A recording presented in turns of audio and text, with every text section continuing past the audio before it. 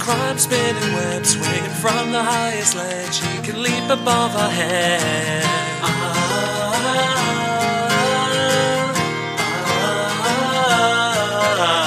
Villains on the rise and the city's victimized. Looking up with no surprise, arriving in the speed of time.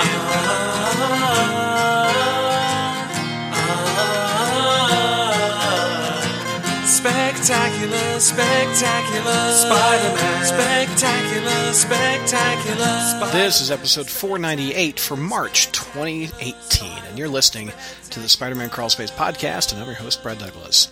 And that opening song is from the Ron and Only YouTube channel. He's doing an acoustic cover of the Spectacular Spider-Man theme song, which is celebrating its 10th anniversary of the cartoon. Love that cartoon. And I love that it has a catchy theme song, and that was a really good acoustic cover of it.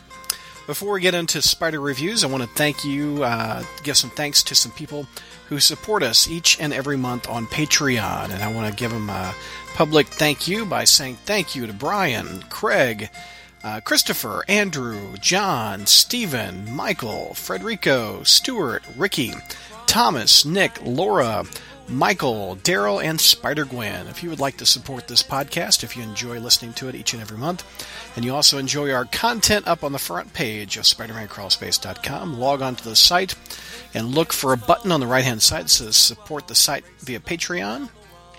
And also, the Patreon button is on the bottom of every news article, or every article that you see posted on the front page. So do that, and I will read your name on the air and also help pay the bills with your contributions. All right, this is a king-size special. This is a long episode. We tackle a bunch of books, some good, some bad, and indifference. But let's get on with it. Here we go. Spectacular, spectacular. Hey, Crawl Spacers, welcome to our review show. Let's introduce the panel. What's going on, George? Hi, everyone. What's going on, JR? Hi, everyone. Hello, hello, hello, hello. And we have Dark Mark back. What's going on, Dark Mark? Hi, everyone. Because fans demanded it. We have fans demanded it.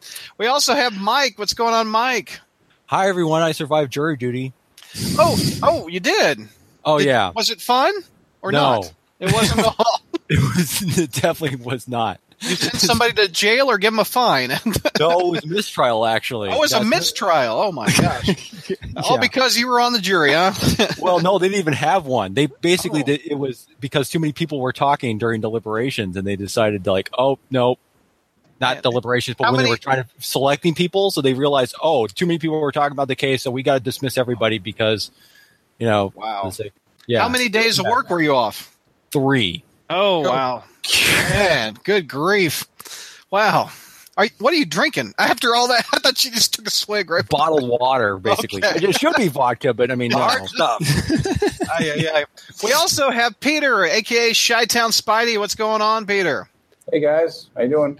Thank you if you go on our front page, Peter and I have been redesigning our logo on the front. It's done. Thank you. It looks great, too.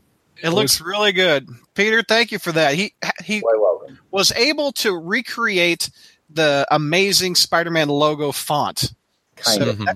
Him and I were talking for a couple days on that, back and forth. When the job could have been done if we were in the same room, maybe an hour or so. But thank you for that. He also redesigned a new logo for our podcast that I'll put up on iTunes soon. And I'm working on your 20th anniversary. And we're also, this is our 20th anniversary of the website. He's going to do a special little logo for that. You are our Photoshop king, Mr. Chi-Town. I am not. He can do all the birthday stuff from here on out then. Cool. I'm done. You're done? I'm done. No, I'm just a temp. George. By the way, George, speaking of Photoshop skills, my mom on my birthday said, "You look pretty cool as Doc Ock." And I said, "That's all Texas. That's all George." So I thought that was really good. That's right. That was really good. That's what I used to do for the site, but now no more. I'm retired, and now you're retired. Brad has found the new hotness. The new. I'm not. Yeah. So before we get on to our reviews, let's go over what reviews we're going to talk about first. Come think of it, we've got ASM 796, which Mark will tackle, and 797 JR will tackle.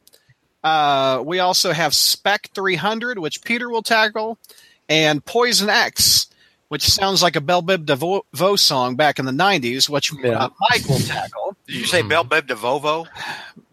Yeah, Bell Biv DeVoe drove a Volvo. God, man. Dun, dun, dun, dun, BBD. dun, dun, Going way dun, dun, dun, dun, dun, dun. ABC, BBD. Never trust a big button to smile, Jomo. I tell you what, get you in trouble every time. Also, I want to say Ashley's a little under the weather, and Zach is running a little bit late. So that's why we invited Mark and Peter on to round out the panel a little bit. So before we get to the reviews, we're going to tackle our one new iTunes review. Before we do that, your mom just liked the link. Every now and then your mom likes links on the Spider-Man Crossface, and I always like to pretend that your mom's watching.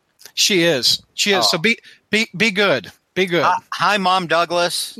Miss Mom Crawlspace. Hi, Mama Crawlspace. All right. So a review of from iTunes. We have the game 0910. Subject title: Fan but hard to listen to. 2 out of 5 stars. Ooh. Yeah. Don't worry, JR. They don't say anything about you. Yeah. But when the podcast is attacked, it affects me no matter what, because we're all one family, right? What are you saying? You have a heart, JR? This is a first. We're like one family and Zach. Zach's adopted. Yeah. I listen. No, I love Zach. Zach's adopted. I'd say, do you snort? What? Are you really, Ashley? Was that a snort? Yeah, he's doing the Texas snort. Okay, all right. Quote: I listen to about one of these shows every 2 months because I love Spider-Man. The host Brad is awesome. All right, thank you. Oh, he didn't say that. No, pull it up. He really did. Here, I'll say it again. The host Brad is awesome. Where'd you the first time, jackass? Here, George stepped on me. The host Brad is awesome. And you can really tell his love for Spider-Man. Oh, thank you very much. But 2 out of 5 stars. The others in the panel are very likable and easy to listen to, but George. There we go. He never has anything positive to say and is always negative, like this review. Oh, wait, I added that. He brings the rest of the show down. And because of his negativity, I power through a show because it's the same all the time. I don't mind negativity, but negativity 95% of the time mixed in with his snarky comments is just hard. It just really brings down the rest of the crew. There you go. All right. So, George, your rebuttal, sir. All right. Well, first of all, I'm sorry I bring everyone down. I'll just, I'll apologize to each of you. You're bringing me down now. I'm sorry. I'm sorry. Yeah. I apologize for. I'm holding you back. In my defense, I will say, and I've pointed this out many times whenever somebody calls me up by name, people focus on the negative things that I say and not the positive. I got in trouble with our YouTube chat a couple of months ago. Remember, for actually defending Slot in one of those issues where it had things that I liked. Yep. And I pointed out, and I said, listen, no one was more shocked than I was, but here's what I like. This, and this. And you guys were like, what? Are you high? You liked Robbie back? I liked Robbie being back. I liked him being science editor at the Bugle. I was like, dude, no, there's things that I like in here. So apparently, since he only listens to one episode every couple of months, he hadn't gotten to that part yet. Or to that podcast. But I've done that more than once. I've said, I've disagreed and said, no, wait a minute. I'll defend Slot on this point from the writing standpoint. I do that ever so often. I like how I go from all negative to only 95% negative. Also in the review. That was a nice thing. But no, here's just do it all the way or nothing. Here's the thing. I don't, and I think this is why I stand out. Although JR is a lot like me, but better looking for whatever reason, people just love JR more. But here's the I don't have shades of gray. I don't talk in wishy-washy nuance.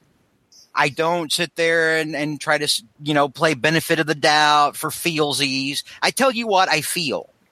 I tell you what my opinion is, and I back it up with very specific items as to why I believe the way that I do or why I see it that way. I always do that.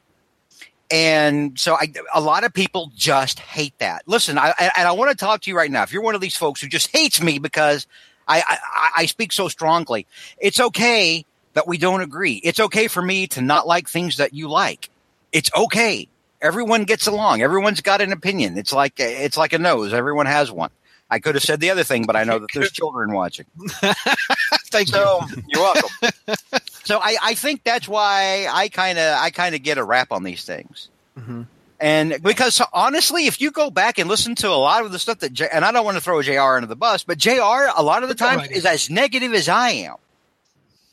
Well, what is it about JR people love? Is it because we call him the historian? I don't know. Well, I mean, he doesn't. I look good in a thong. What can I say? Wow. I think we just broke the internet. I don't know that it's that. But I think it's because now I do talk along. I generally talk longer than JR, so maybe that's it. Maybe people are like, maybe talk less. That's what I'll do. I'll talk less, and that way I won't bring the show down. So in our YouTube chat, Symbio Bro, I mess that up every time. I apologize. George is one of my favorite members of the podcast in the YouTube chat. Yeah, Enigma points out that I actually liked Anna Maria. I have always said positive things about Anna Maria. You have. JR's negativity gets a pass due to his status as a senior citizen, says Joshua. Joshua in YouTube chat also says if the comics weren't complete crap these days, George wouldn't be so negative. That, again, is very true. Bernardo says Flower Spider-Man was one of the funniest moments on the crawl space. I would happen to agree with that. That's very funny. So that's all the iTunes reviews we have for this month. Feel free to click on the little iTunes icon on the front page of the crawl space, and you can leave us a review, and I will read it, good, bad, or indifferent, or positive JR. We are tackling this book. That's a good-looking cover, isn't it? It is. Oh, Spider-Man. Brad gives it an A. Here, well, look at this. You could hold it up to your face and review it if you'd like. No, Dark Mark. You look like Zach right now. Well, you don't have to be. You're pulling me down, Texas. I'm sorry, man. Pulling me down 95% of the time. Pulling me down. My bad. All right. So, Dark Mark, take us through this one, sir. All right. Now, before I get into this review, I got to say something about a previous appearance I had on Friday Night Fights, Hostess. So, I never really understood the whole Hostess thing until 2 days ago. I picked up and bit into a Hostess cinnamon coffee cake square. Oh, yeah. Oh my gosh. If I were a villain, put me in jail if I long to give me a couple of those suckers. I used to, true story, my mom used to give me those in my lunch whenever I went to school. I used to have one of those, and other kids were like, what's this? Because all they got was like Twinkies and Ding Dongs. And I got like this exotic crumb cake. Hostess, and I was eating. I was just shoving them down. It's like the other kids look at you like you're from France. One time I bought. Oh, speaking of, I probably bought it in this item right here. I should have mentioned this. This is my newest purchase from eBay. Look at this. Oh, I've had that before. Yeah. I had that years ago. Did you have this? We were just talking about lunch. I got this on eBay, and I bought. For the audio listeners, I bought a 1981 Spider-Man lunchbox with. I bought the thermos separate, but look at that. Isn't that cool? Anyway, I remember you were talking about the other kids looking at you at lunchtime. I once had a sandwich on a hoagie roll. Remember that? Like, the kids all have the Wonder Bread, but you're like a rock star with a hoagie roll. Am I right, Texas? Yeah. Anytime you bring like something exotic, that's like not tater tots or something like that, kids are like, what the hell is that? What am I missing out on? See, Mark, you talk Hostess snack cakes and we're off on a roll. We were trying to review ASM Threat Level Red, sir. Threat Level Red, right there. Okay, Threat Level Red with Dan Slott and who's the author? Mike Hawthorne, or the artist? Mike Hawthorne. Mike Hawthorne. Hawthorne, yeah. Stepping in with some really not Stuart Eminem style art. Yeah, definitely. Amen, brother. Amen. Yeah. I'm tired of your negativity bringing me down.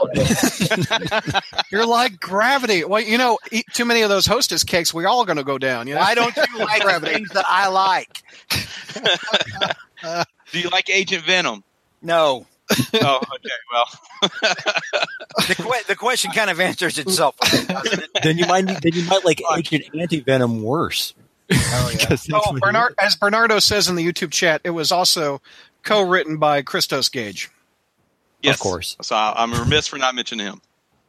All right, so we start with Agent Anti-Venom saving the day by stopping Boomerang from robbing a bank and using his suit to heal a police officer who's got a boomerang sticking out of her arm. Now, I don't know what this suit can do. I didn't read Venom Incorporated because Sean and Neil wanted to review those on the front page, and I was like, thumbs up, go ahead. I just got the alpha issue. Plus, And, you like money left in your wallet, sir. Yes. I didn't buy them. I didn't even think about buying them. It just didn't. There was nothing. I was happy to have a little bit of a break there on that one. So he uses the suit to heal up the police officer, and she starts singing his praises about what a wonderful hero he is. And Boomerang's over there just about to puke when one, he's taken upside down, but two, Agent Anti-Venom says, "I'm just doing my job, like you. You're just a lot braver." And then Spider-Man arrives a little too late to do anything. Everybody loves on Agent Anti-Venom. They're talking about how wonderful he is, how cute he is, what a great job he does. Even Boomerang, still web to the walls, starts singing his praises about, he did it much better than you ever did, Spidey. So Spidey's feeling pretty bad, swings off to work. Gets called by J. Jonah Jameson with the Run DMC's You Talk Too Much ringtone. Finally, the Peter Parker Spectacular Spider-Man ID revealed to JJJ bleeds over into Amazing, and they get to talk a little bit about him being Spidey. Neither here nor there, but it's nice to see that the two issues or the two titles are in line with each other. That's true. I like when back in the day when Spec and Amazing played off of each other. What's going on? Like if Black Cat was going on in Spec, it would affect Amazing, etc. Yeah, I don't like it when they cross over and I have to buy both of them just to read the same story. But I do like the fact that if something happens in one, it's at least acknowledged in the other. Exactly.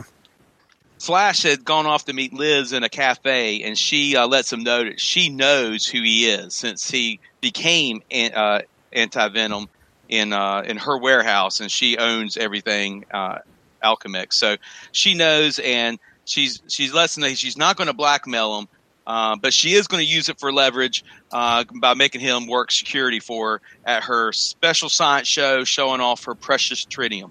Alongside Matt Gargan. Yeah. All right. Meanwhile,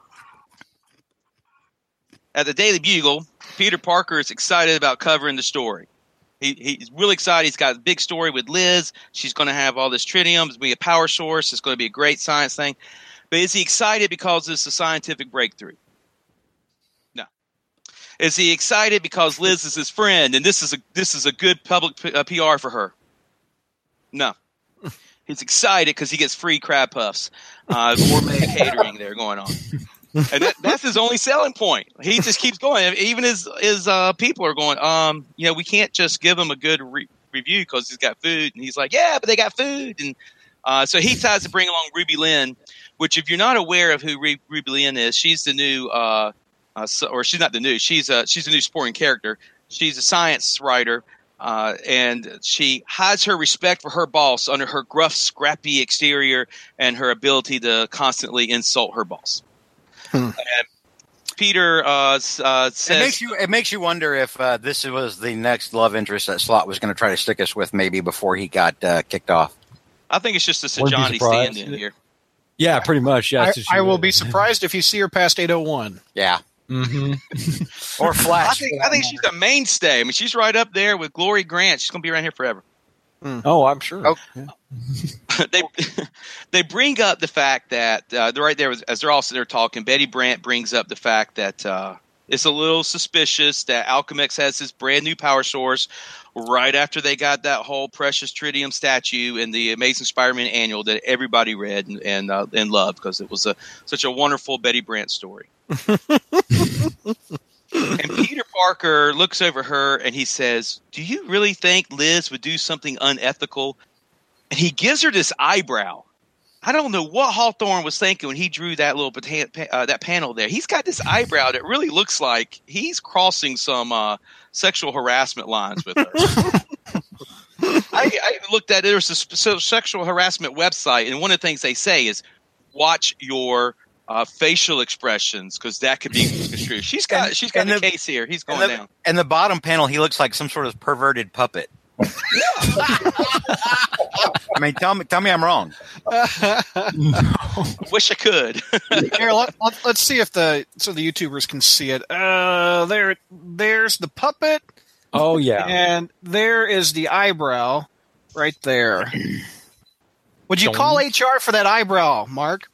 Oh yeah, she's got a case.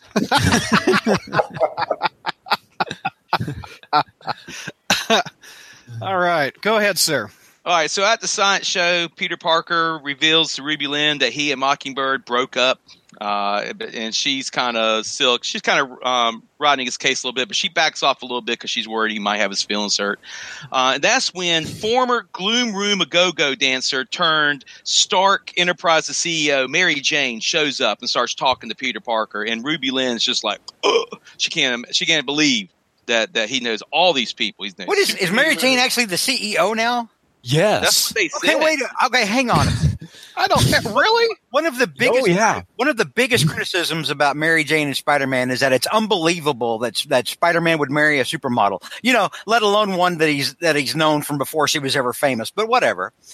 But it's okay. It's totally believable that a model who actually didn't finish college. Remember, she went to college for a little while, but then she stopped. Mm-hmm. Is a CEO. Oh yeah.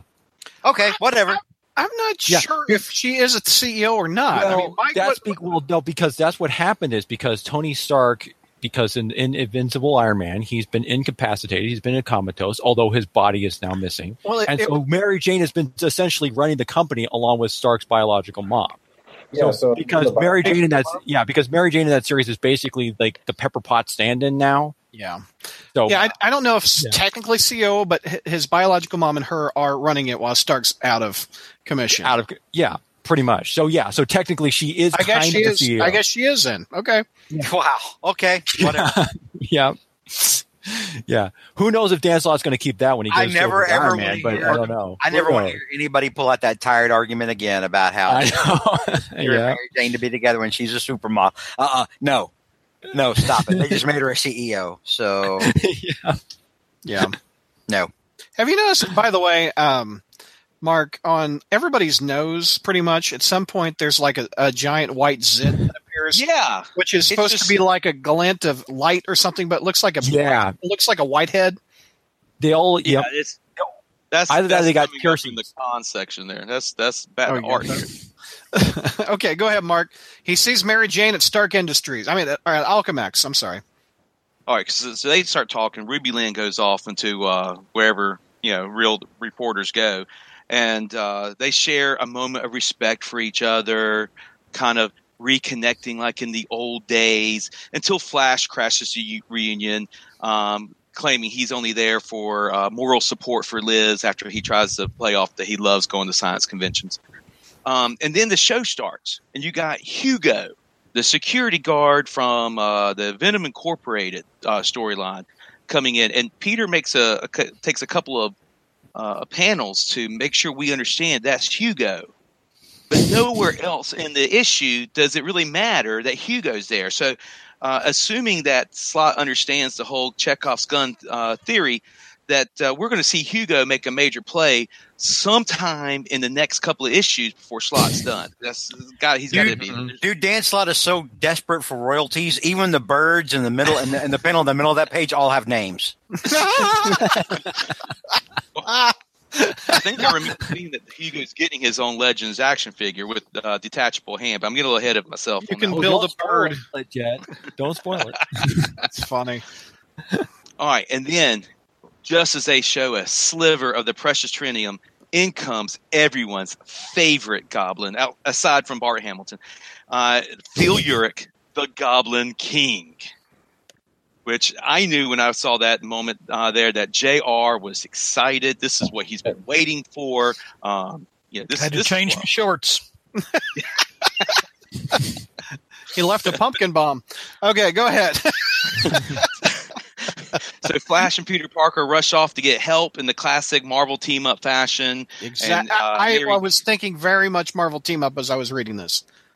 Yeah. Oh, I got to get help. I'll get help too. And they just take off different directions. Mary Jane tries to stall the situation by claiming she's alerted Iron Man, George's favorite villain there. And that doesn't do anything. I mean, that Goblin King, he's not scared of Iron Man because he's Goblin King. He's not just some little, nobody goblin. Hugo proves his quality as a security guard by bravely standing up to the Goblin King and then quickly surrendering the precious trinium to him. But the Goblin King doesn't go for it. He just chops his hand off. No blood, by the way. Clean. It's a flaming sword. I mean, it's like the wound is instantly cauterized. Yeah. It's like a lightsaber. Yeah. It's exactly. I see, because Marvel and Disney are Marvel and Lucasfilm are buddies now. But Anti-Venom's there to heal the wounds. He should go into healthcare. How much do you think this Anti-Venom symbiote suit would cost if you go into the ER? So basically, Flash Thompson is now Venom Jesus. Yep. Is that what we're saying? Yep, we are. Flash Thompson is in essence Venom Jesus. Mm-hmm. And maybe I don't understand the whole Venom Incorporated, but they had vats of it in that one Alpha issue that I had to review. And I'm thinking Alchemex could just sell this stuff to paramedic areas all over the nation, all over the world, and make billions. I don't even know why they need the precious trinium if they can that. If they can make that stuff, that whatever. But Bernardo says Venom Jesus. Oh God, I love George. On YouTube chat. Thank you, Bernardo. I try not to bring the podcast down.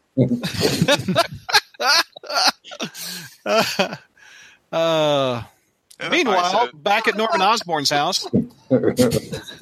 Yeah, we have Spider-Man heads off after the Goblin King saying, "You might just be the craziest goblin of them all." Right. And that's when we get another cool transition to the coolest goblin of them all.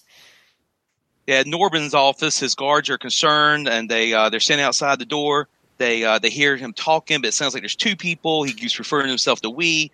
They come in, but Carnage is in control now, and they get pulled in and get sliced up and diced, and there's like blood type words all over. Well, actually, they probably got eaten. Let's be honest. At this point, I mean, seeing how things progress, they probably got eaten. Mm-hmm. Then we go back to the fight, and it's just one severed hand pun after another. Oh yeah,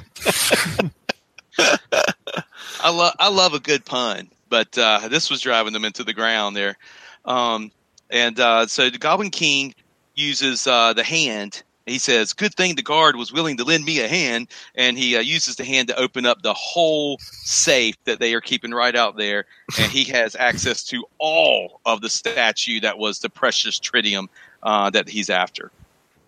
And then Agent Anti-Venom, after saying hands off, leaves to go take care of the Goblin, or not take care of Hugo, while Spider-Man is left to take care of the Goblin King.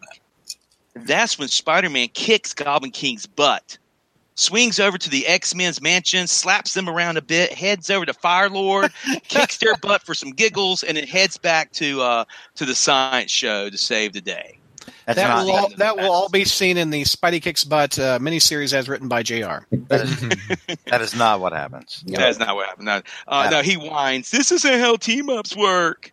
But yes, that's actual dialogue. He didn't make that up like JR does.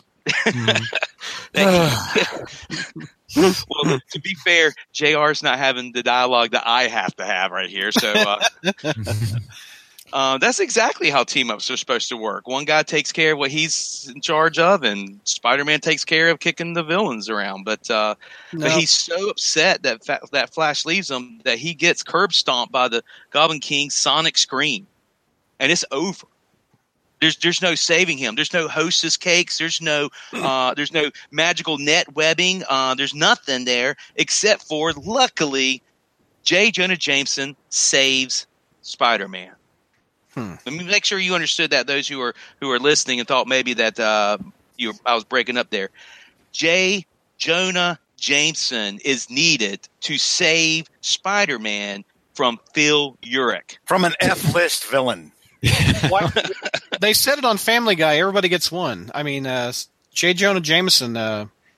Why not? Everybody saves Spidey at some point in this modern age. Yeah. That's not what everybody gets one meant. I know Spider-Man's. I'm sorry. I thought I'd let it go by, but you're bringing me down. All right, go ahead. My bad. There I go, bringing the podcast down. Thank you all for putting up with me, despite me bringing you all down. I tell you, the gravity in this chat. Oh my gosh, it's so heavy. So Spidey's able to stop him, at least from screaming, but he's laid out by one kick. Goblin King kicks him one time, and Spider-Man's out for the count. And so with a walk onomatopoeia. Yep, walk. Yep. He makes off with one last hand pun and a big chunk of the precious tritium.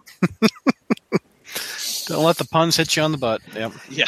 So Flash is successful. Hugo's hand is healed. It's a little tingly, but he's rest assured that's going to be okay.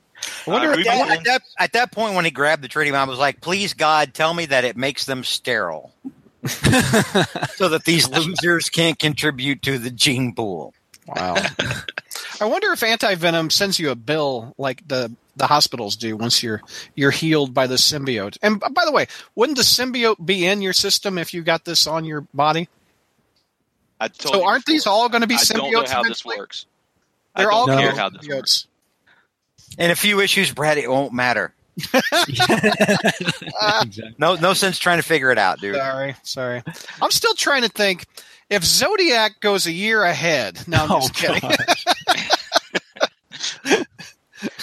Sorry, that's a joke from last month. Go ahead. All right. So Ruby Lynn thinks that Peter Parker's a coward because he can't find him after all this going on. But Mary Jane comes over and covers for him, and Spider-Man says it feels like old times. Oh, it hurts so much. You all right, Peter? You all right? It hurts so much. Peter, if you couldn't tell, is a big Mary Jane fan. Oh, yeah. Yeah. Which Peter are we talking about here? Oh, well, Peter on the line is a fan. In the book, we assume he's a fan, too. But yeah, it's just like old times. He goes over to MJ's apartment because for some reason she took his clothes. I'm not sure why he didn't swing back and pick up his clothes like he normally does after changing Spider-Man, but that's fine. He's there at the apartment, and they talk, and she's willing, and they close the door with a click. And you all know what it means when Peter Parker and one of his love interests close the door with a click. I kind of liked him in the doorway with the Face It Tiger. Like I don't think he's ever done that, and I thought that was kind of cool. Mm-hmm.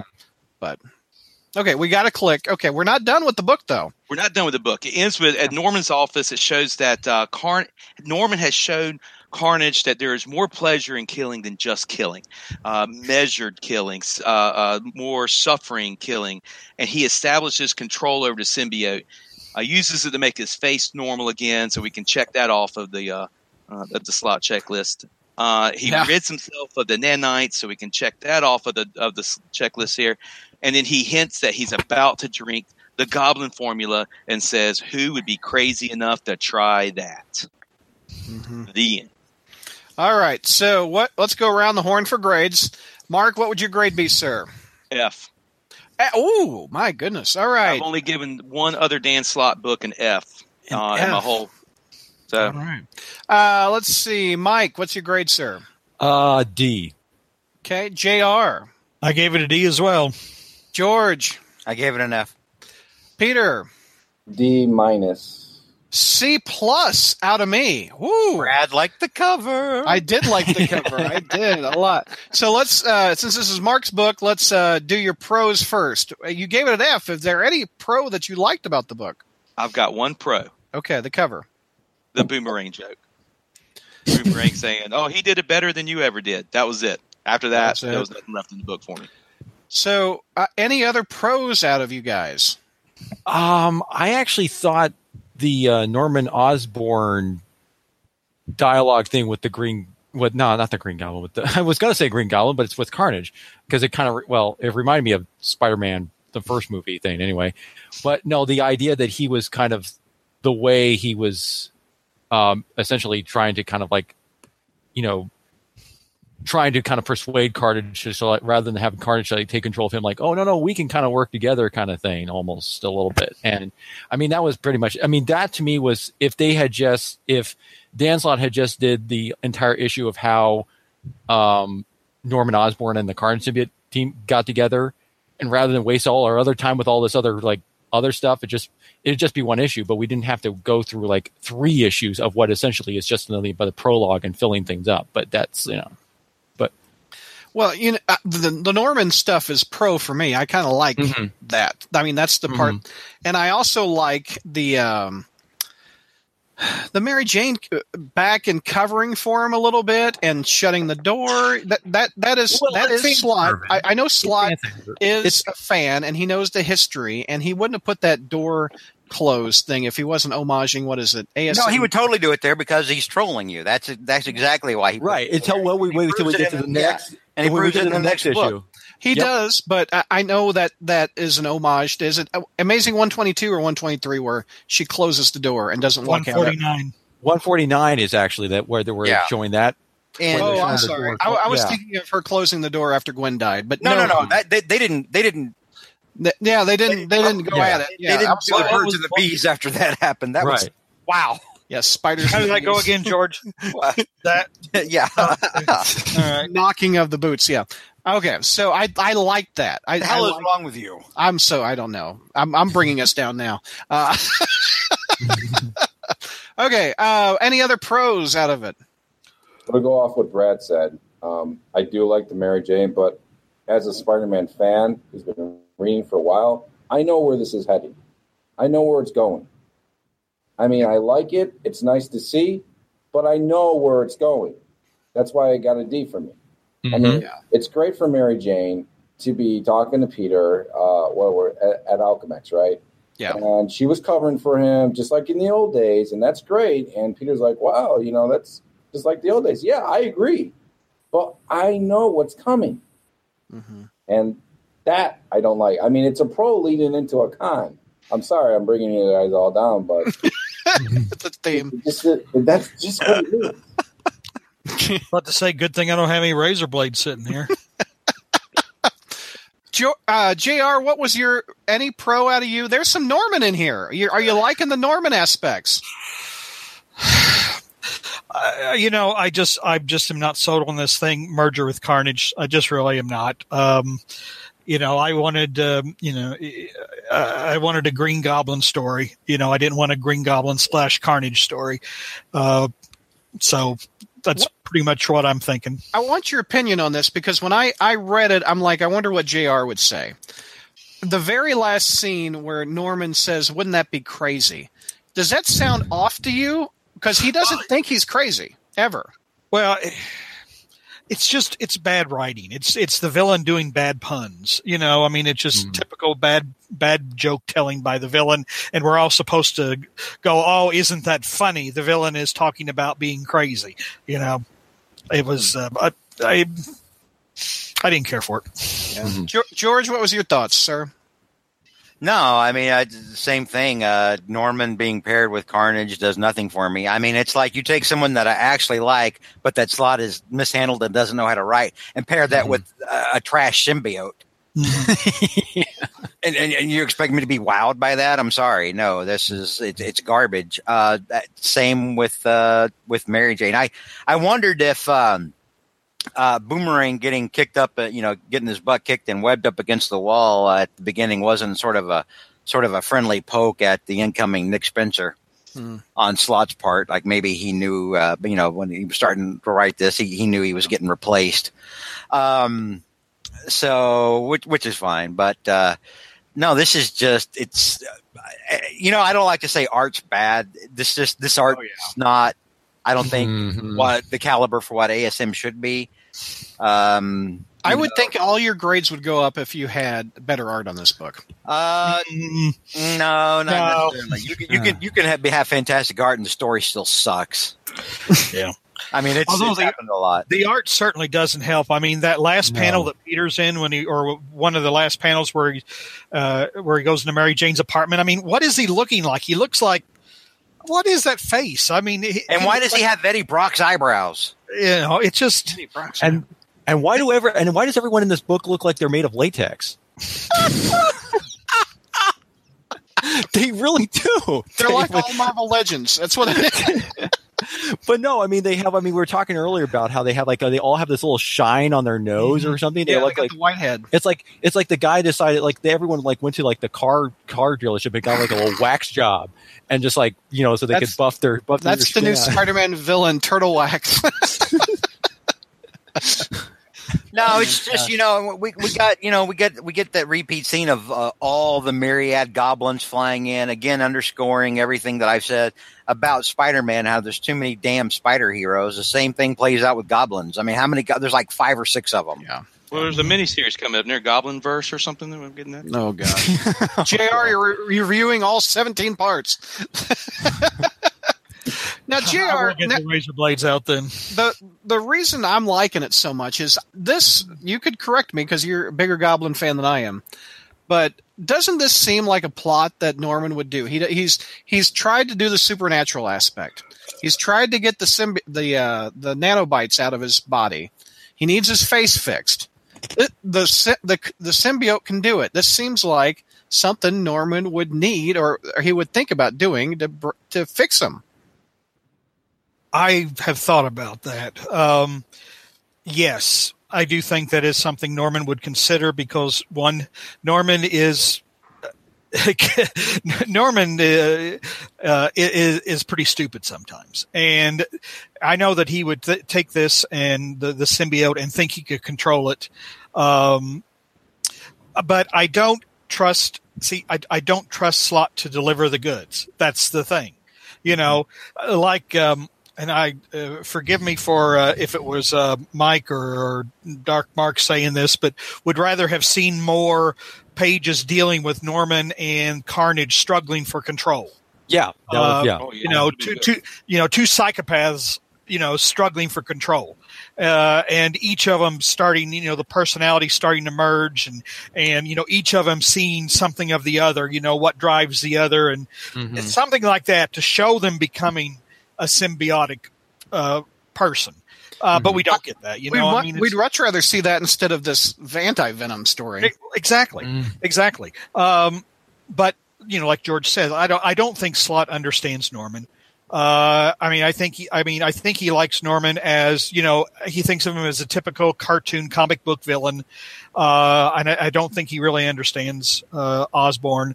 Knows how to write him. And like I said, I just don't try. I mean, Goblin Nation was a huge disappointment. You never thought the Goblin was Norman Osborn. The Green Goblin was Norman Osborn that whole time. Yeah, you thought he had to be somebody else because he didn't act like Norman Osborn. He didn't talk like Norman Osborn. So, maybe I'm borrowing trouble. But like I said, I'm just. No, it's not impossible that Norman would do something like this, but I just don't have any faith in where it's going. So oh my God, who was that? Zach is in the house. What's going on? You caught us at the right end of the first book. Enigma, real quick on YouTube chat says, basically, JR, you're saying a better writer could make this work. A good writer can do a lot of things. That's true. A good writer can take, maybe they can't quite make a silk out of a sow's ear, but a good writer could probably think of a way to, handle that and, and make it work. Real quick, Zach, what's your grade on 796? Yeah. It's a C-. It's not. Hey, You're up there with me. Everybody else was F's and D's. I was a C+. I was about to say, hi, Zach. It's good to see you. Now I'm not. Hey, taking it down. Taking it down. Negativity. The thing was, it was such an average, ordinary issue. Mm-hmm. Now I have it really was a glorified team up book. It wasn't offensive to me, so I can't. Didn't piss me off the way somebody other. What are you, JR Jr. All of a sudden? That's what JR always says. I was about to say my F is for being personally offended. You know, I was true. personally It's a offended good- with this one. I was personally offended. Mark, why were you personally offended? Talk about that a little bit. I went through and I did a count up of all the grades I've given Slott, and I'm sitting right around a C+, B- for if I put them all together. But You average him, yeah. This one, it was a mediocre issue at best. I mean, severed hand puns, J. Jonah Jameson saving Spider-Man. The art was fine as long as people weren't in the scene. If they were just using the mask, it was fine. Wow. But as soon as you had, I don't know art.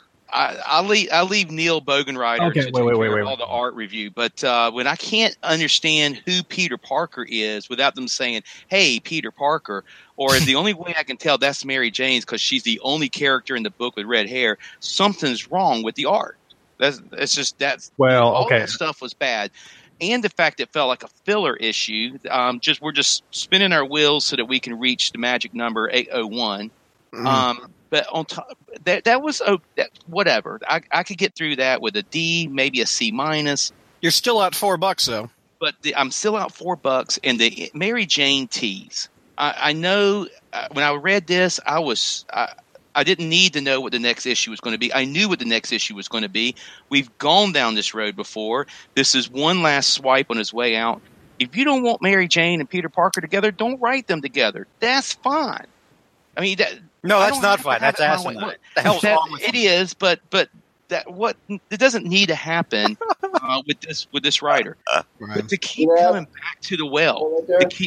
I'm a big Mary Jane fan. I'm a big Mary Jane fan. But if you don't want to write them together, don't write them together. But don't sit there and do this. Oh, maybe we could that we're just not made for each other. We just can't make this work again and again and again. You have to force it. If the story doesn't flow naturally and you're forcing it, it's bad story. And to force it, what's this, the third time now that they're going to come back and say this? That's the personally offensive thing for me. Mm-hmm. And I know Slott can do better. I know he can write better than that. No, he can. He's done. That's why we wanted him on the title. I would disagree. I don't think he understands the Mary Jane Peter relationship at all. The only character Otto understands in any or.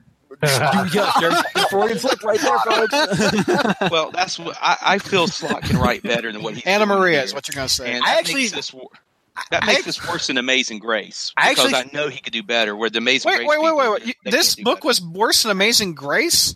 It's worse than Amazing Grace because it has actual impact into the storyline, and we have an author here who is on the main book. Who is controlling where the storyline goes, not just here, but in Spectacular, in Deadpool, in the animated universe, and it's going to bleed over into the Homecoming movies universe. That he's got too much power. You give him that kind of power, and he does this crap where he just wants to say one more time, "Ha ha ha!" It's not going to happen. That's worse to me than Amazing Grace, which is just going to go to the wayside. Nobody except for me is ever going to keep bringing it back up. Yeah. And that's only because you made me read. What, Zach? What were you going to say, Zach? I cannot fundamentally disagree with you more on that. This issue is nowhere near the level of garbage that Amazing Grace was.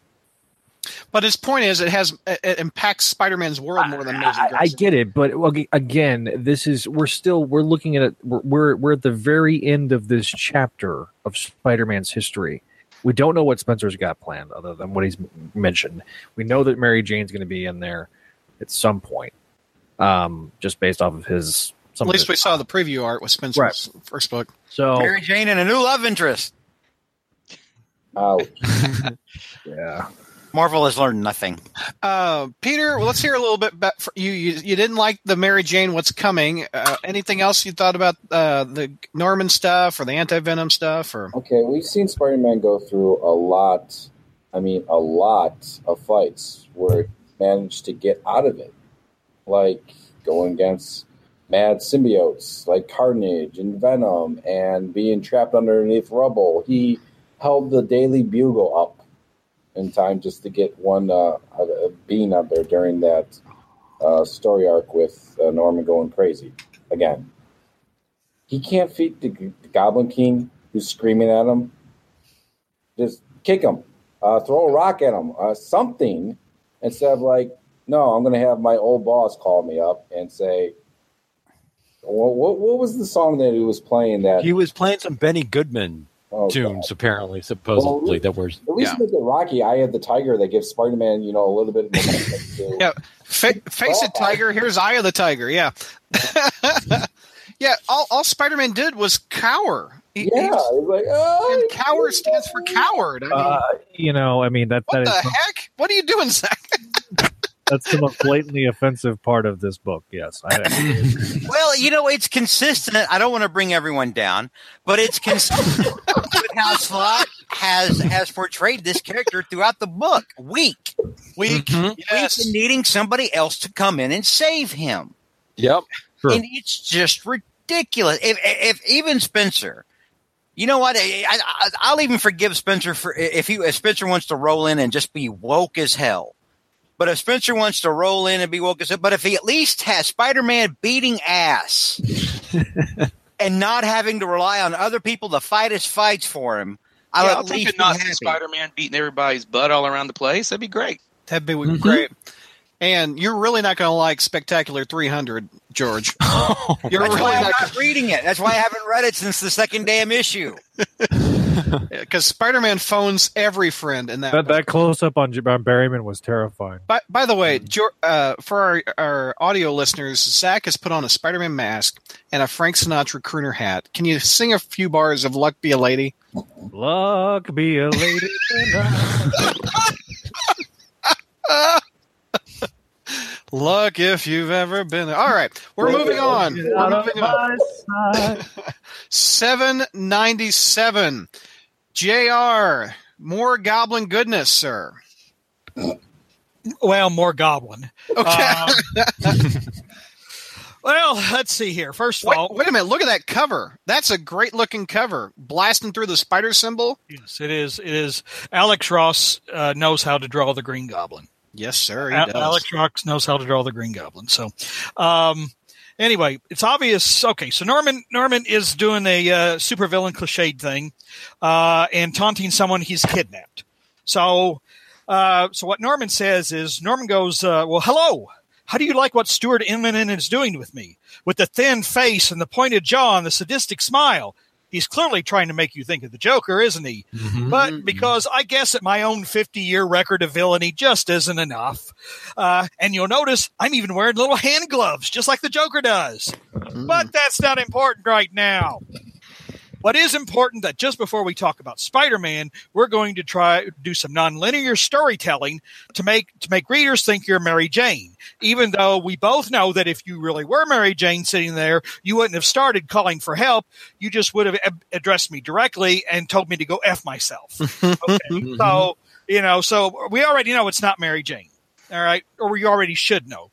All right. But regardless, 4 hours earlier, Peter and Mary Jane are starting to refamiliarize themselves with each other's territories. When the sight of the Spider-Man makes it sound like they're playing Risk. Like Mary Jane moved troops into Kamchatka. Well, she was starting to move. Mary Jane is going to, explore, kind of get a long view of things, and Spider-Man is going to look at some curves, and some mounds. This is like, what if JR wrote 50 Shades of Spider? I mean, come on. So anyway, but Mary Jane sees the Spider-Man costume when she tries to rip Peter's shirt off, and that's the equivalent of a cold shower.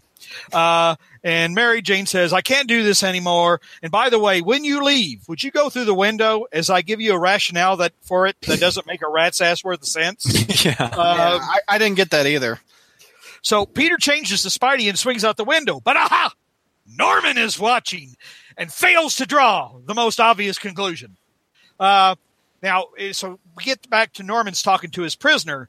What does he do over there? Does he feed the cat or water the plants? And I'm thinking, oh, wait a minute, Norman. Wait a minute. Forgetting the whole fact that Spider-Man is Peter Parker or whatever, and that Peter Parker dated Mary Jane. Okay, you see Spider-Man swing out the apartment window of a young single woman, and you have to ask what he's doing there. It's like, what? It's like, and if this would, Norman would really be thinking, so she's working for Tony Stark. She's screwing Spider-Man. So I guess what? It's only a matter of time before she makes her way through Deadpool, the Torch, and all the other male superheroes. Whatever, So. Wow. But the really sad part of that is that she's not screwing Spider-Man. He's the crime, and he didn't, or he's going to get hit with the time. Yeah. And he didn't do the crime. Yeah, Actually, but it's like, what other? I mean, honestly, what other conclusion would you draw? It's so again. I mean, it's Mary Jane is Spider-Man. We saw that. What's the old? What did Alistair Smythe make that? What's the old Paul Simon song? 50 Ways to Leave Your Mary Jane. I actually, your lover. Stop, Brad. Actually, no, it's. What are you surrendering, JR? It's a joke. No, I'm just trying to get the odor of that extremely poor joke out of here. Step out the back, Jack. Stop. All right. You just sang Sinatra in a Spider-Man mask. You behave. It was more relevant than that joke. It's like he squeaked one out, like old people do. Wait, I've got some experience with that, but anyway, that's not important right now. Anyway, but then Norman sees a rat and he grabs it and he says, "Watch this! My cousin Ozzy used to do this all the time." And he bites the rat's head off. All right, now we know. Well, after that charming little scene. We get a handful of interludes, less interesting interludes, including a charming little back and forth between Spidey and an often arrested mugger, a trip through the Bugle where Joe Robertson is telling Ben Urich, we gotta tell the public that the Goblin King is your nephew, and JJJ calls Peter wondering why he hasn't caught the Goblin King yet, because like I said, we all know that JJ knows Peter Spider-Man. Back to Norman's hideaway. Which kind of sounds like a cartoon show. Norman's Hideaway. So anyway, he's got this, which actually I do like this picture because it is very Normanish, with it's like, just, schemes and plans. You can just see him having like walls of this stuff. It looks like Amazing Spider-Man 2 with Spider-Man and his parents on the wall. Remember that scene? The walls of pictures and string. Yep. This is far superior to that garbage of an abortion. Mm-hmm. So Norman's trying to figure out what the connection is between Spider-Man and a dozen other things. Okay, so all right, what is the connection? Norman's saying between the Daily Bugle, where Peter Parker works, Horizon Labs, where Peter Parker used to work, Mary Jane Watson, who Peter Parker used to date, Harry Osborn, who used to be roommates with Peter Parker. Let's see, what else here? Empire State University and Midtown High, where Peter Parker used to go to school. What is the connection between that and Spider-Man? I don't know, but I'm going to figure it out because I'm real smart.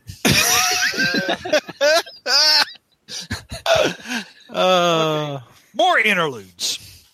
Liz Allen is getting her Sinister on by trying to make Flash and Anti-Venom her personal little bitches, by sending him/them after the Goblin King who stole the precious tritium from the first Spider-Man 2 movie. Exactly. Editor's note, as seen in Spider-Man 2. Yeah. And then we go to another interlude. You can't get royalties for that one, Slot. Nope. Where little Normie Osborn is doing his best Tommy Smothers impersonation by trying to lay a guilt trip on Harry. for spending more time with Stanley, while Norman lurks behind a tree watching, and it's clear that the nanny working for Harry is really working for Norman. By the way, is that No. with Liz? Is that her brother-in-law? That's Mark Braxton. The Molten Man. Okay. When the hell did Molten Man get better? Exactly. I was distracted. That by was that in a too. slot story. He waved during the Brand New Day era. There was that whole thing where Harry basically injected him with some kind of a cure thing, and way just back invited when. Anti-Venom over. It'd be good. Yeah, it's a cure-all. Anti-Venom is like the duct tape of healthcare. I thought you were going to ask if the nanny was Allison Monogram. I was about to say they ought to be teaming up. He ought to be teaming up with Cardiac, right, for an all anti-HMO miniseries or something. Okay. All right. So the nanny works for Norman. Nanny works for Norman. Anyway, so back to Norman's lair. He hears someone breaking into his place and discovers that it's Phil York, the laughable Goblin King, looking for goblin goodies. So Osborn goes, "Oh man, Phil, get out of my shit!" And but then Phil gets all huffy and threatens to kill Norman. And then Norman scratches him through the heart with an Omninobotopedia. Yeah, he does. Phil is dead, dude. With a limited anemone or whatever that. I would normally scream at this point, but I actually wrote down my response to this. If you guys can see it, what's that? Here, let me full screen you. Let's see what it is. Yes. Who's happy Phil is dead? Raise your hand. Yes, kill that guy. Now, I have absolutely no idea what that word is, what that word means, but it sounds cool as hell. It's what's going to bring this up. It's what's going to bring this up from an F to an F+ for me. That's a preview, folks. Man, I'm sorry. Wait a minute. I don't want to bring you all down. No, you brought it up. You're up to an F+, sir. You are going to bring everything down. You're defying gravity with your grades, George. I can already. Whoa! Let's not bring. Let's not bring Adina into this, okay? All right. He doesn't understand that reference, JR. I don't, but Scrutch, let's go. Absolutely. Scrutch. It's not as good as Shit Pal, but it's pretty good. Here, do it. You got to do it with a Kirby hand. Scrutch. All right. So anyway, with that bit of business done, Norman returns to his captive and says, "Well, got to get my work clothes on." He starts putting on his goblin gear, and as the person he's kidnapped gets a little mouthy, which, you really shouldn't do when you're dealing with a psychopath. True. He starts heckling Norman. "You're a loser. Spidey's going to kick your ass like he always does. He even kicked your ass when you threw his girlfriend off a bridge." Threw his girlfriend off a bridge? Wait a minute. Holy cow. That's it. For years, I couldn't remember the itch I could never scratch. But now, of course.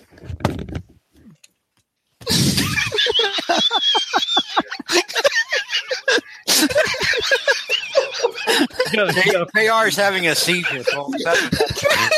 Hang on. For our audio listeners, JR has just put on a goblin mask and looking more insane than usual. I've got to dial 911. Hang on.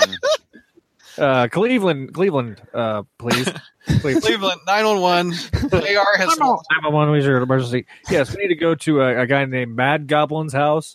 That is not a joke. Actually, that's his screen name online. So for his well-being. So he's figured it out finally, JR. He goes, "Thanks, Jonah." And then, Jonah's sitting there. Yeah. "Oh, what have I done now?" So, to all be right. continued. So, from all that overacting, it seems like you liked this issue. What was your grade, I gave it a JR? C+. I gave it a C+. C+. That's it. Now you're sounding like that Christmas story thing. C+. So when Ralphie turned in the paper about the Red Ryder BB gun, he got a C+. By the way, Joshua says JR should wear the mask during every podcast. It brings out his eyes. Enigma says, "God, that was epic." JR, I love you. JR is having too much fun, says Bernardo. They're writing iTunes reviews right now in praise of. Don't encourage him. So JR, you have been asking for 10 years for Norman to know that Peter is Spider-Man. You have demanded this story, and you got it, and you give it a C+. After a decade. Well, because that's not the only part of the story. All right. So I got a C+ out of the biggest Goblin fan I know. Let's go around the horn. Zach, what's your grade on this? Oh, it's an A. This is one of the best issues that Slott's written, in my opinion. I know. George is going to try to bring me down. That's a relative statement, though, isn't it? Okay. We'll do your pros in a minute. Mike, what's your grade? B-. Dark Mark. C+. Peter. C+. C+. And George. F+. Okay. All right. Again, you're ready for mine? You ready for mine? Negative. A- out of me. A- out of me. So, JR, tell me your pros. Obviously, Norman knowing is a pro. Well, yeah, Norman knowing is a pro. I was partially amused by the scene with the mugger. You know, I thought that was humorous. It's always good to see Norman kill people, but so yeah, I mean, there were things I liked about it. But there were a number of things I didn't. So your greatest hero is reduced to eating rats. I know. What'd you think of the rat scene, JR? Gratuitous, yeah. Like I said, I don't like where this. I mean, like I said, I'm not optimistic about where this thing with Carnage is going. You know, and I mean, I guess the idea too is that Norman is not as in control as he thinks he is. Mm-hmm.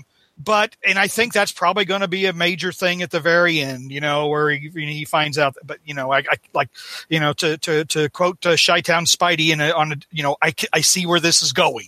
You know, a different subject, but I see where this is going. Bernardo in YouTube chat says, you all are drunk except George. Go home. Thank you, YouTube chat. Thank you. Okay, so we'll go around the horn for pros. Zach, you and I had the biggest pros. Let's hear some pros out of you, Zach. One, the artwork is fantastic. Oh, yeah. It's awesome.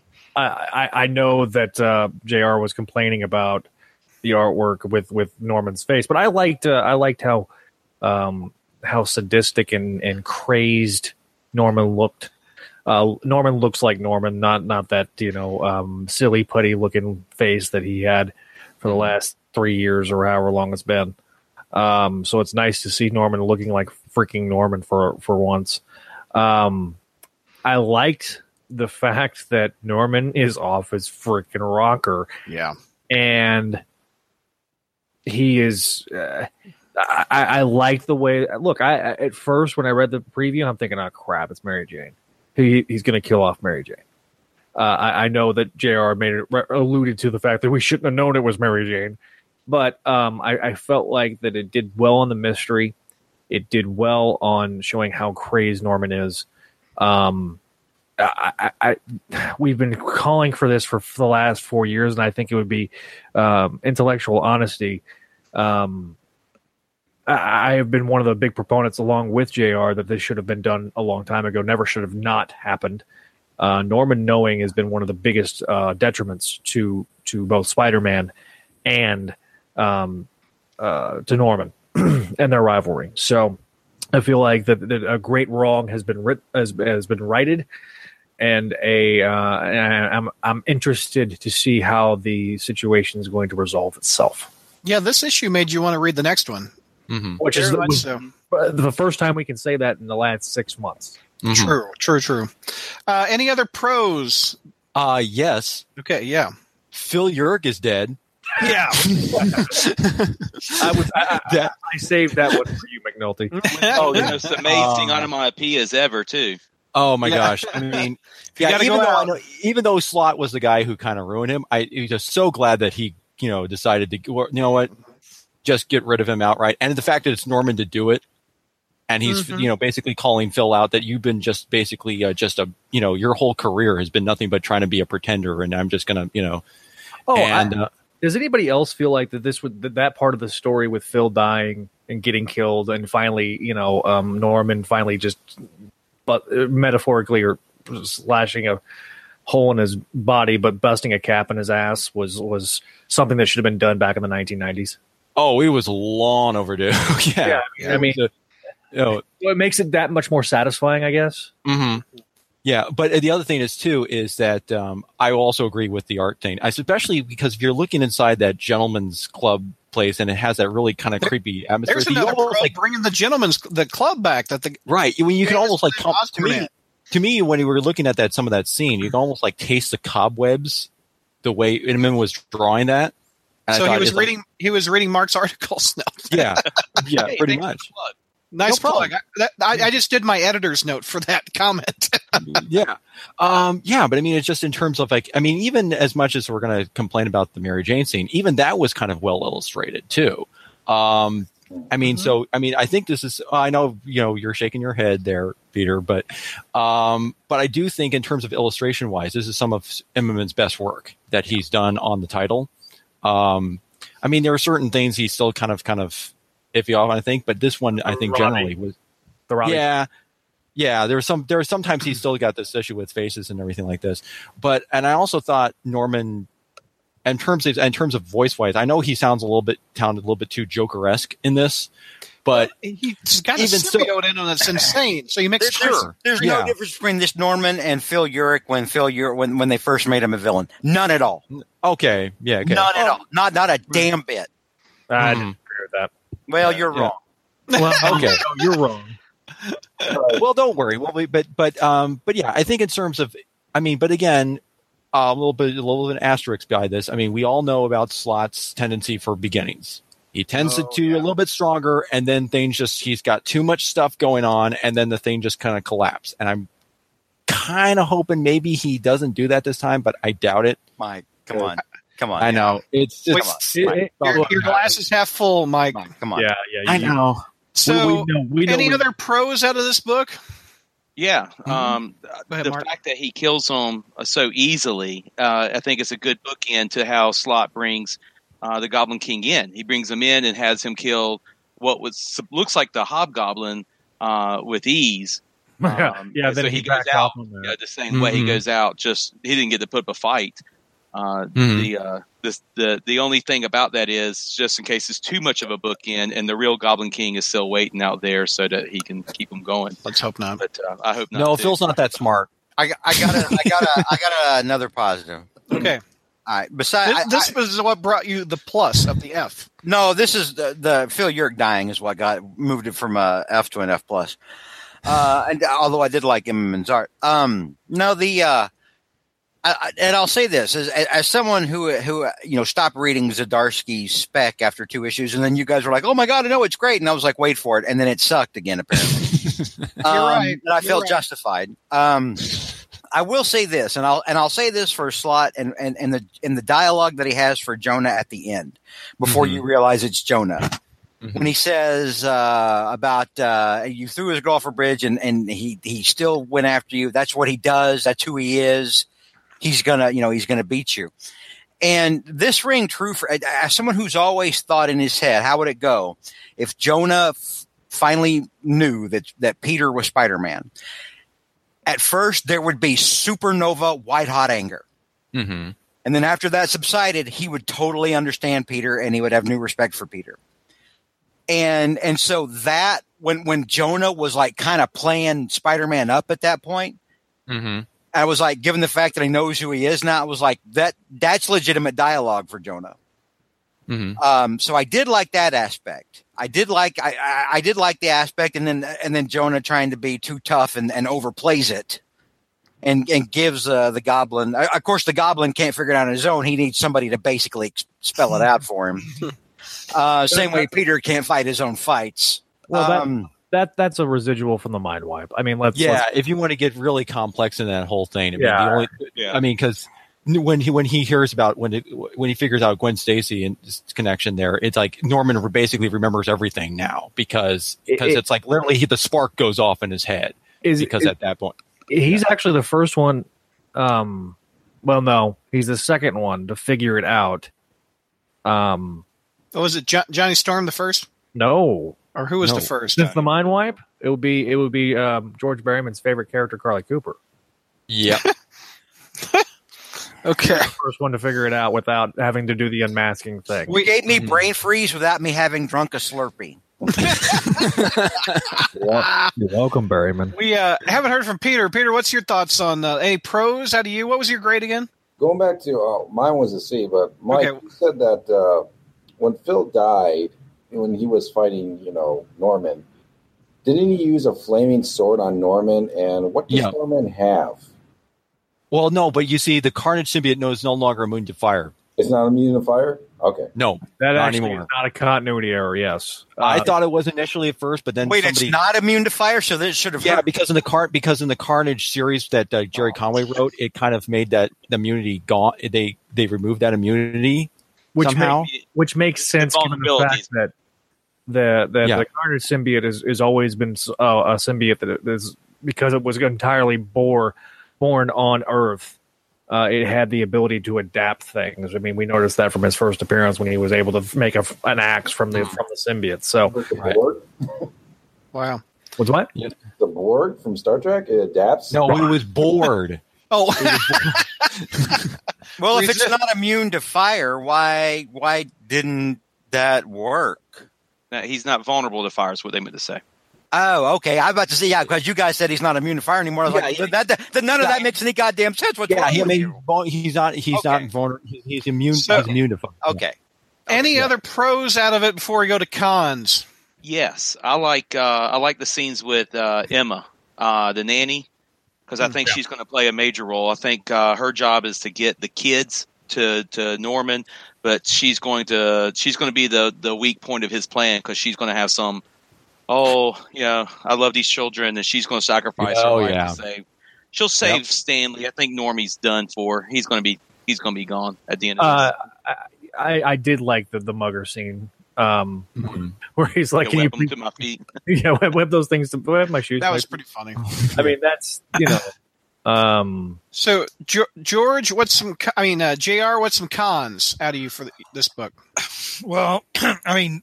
Other than, I agree that overall the art was pretty good, but again, Norman, and Norman does look batshit crazy like he should, but again, I think there's too much emphasis, too much trying to herald the Joker.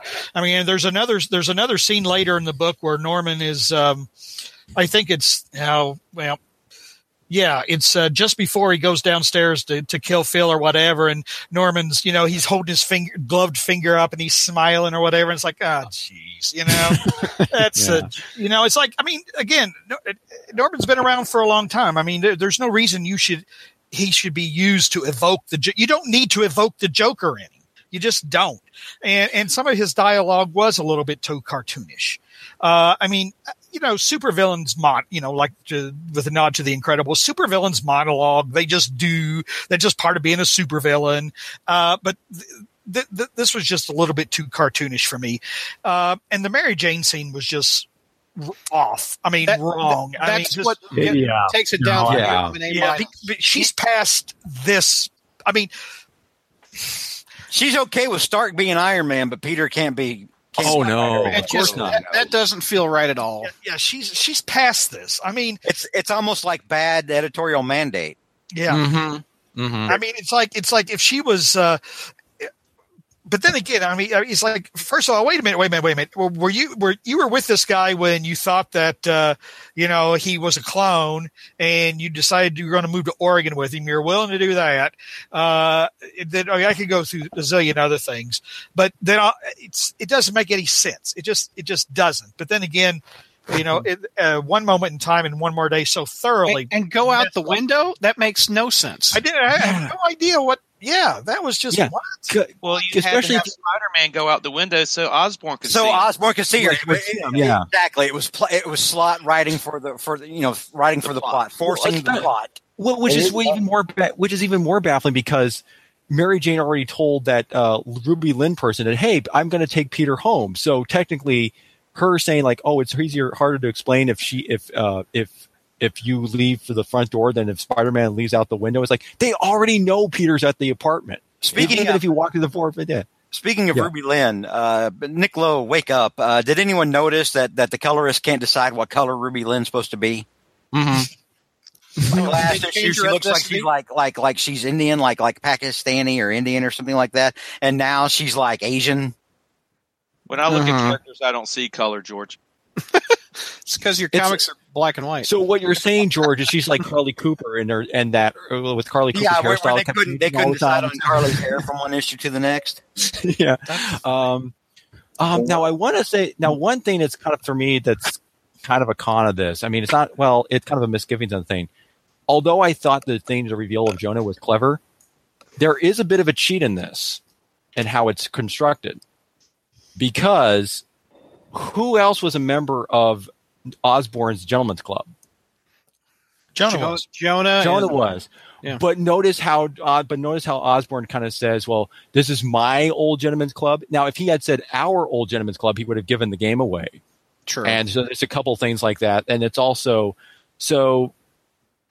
And to me, seems like it was just the way it was kind of built up there. I mean, it was even though it makes sense what would be Jonah. It's all at the same time. It's like, you're definitely kind of like.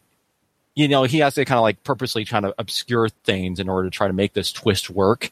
So especially if you like look at the dialogue and how it's constructed and everything, like there's even a mention where he even says like, that stupid, threats and menaces blogs rather than saying your threats and because again, if you just changed the certain pronouns, it would give the twist away. But the way that was written, that's so.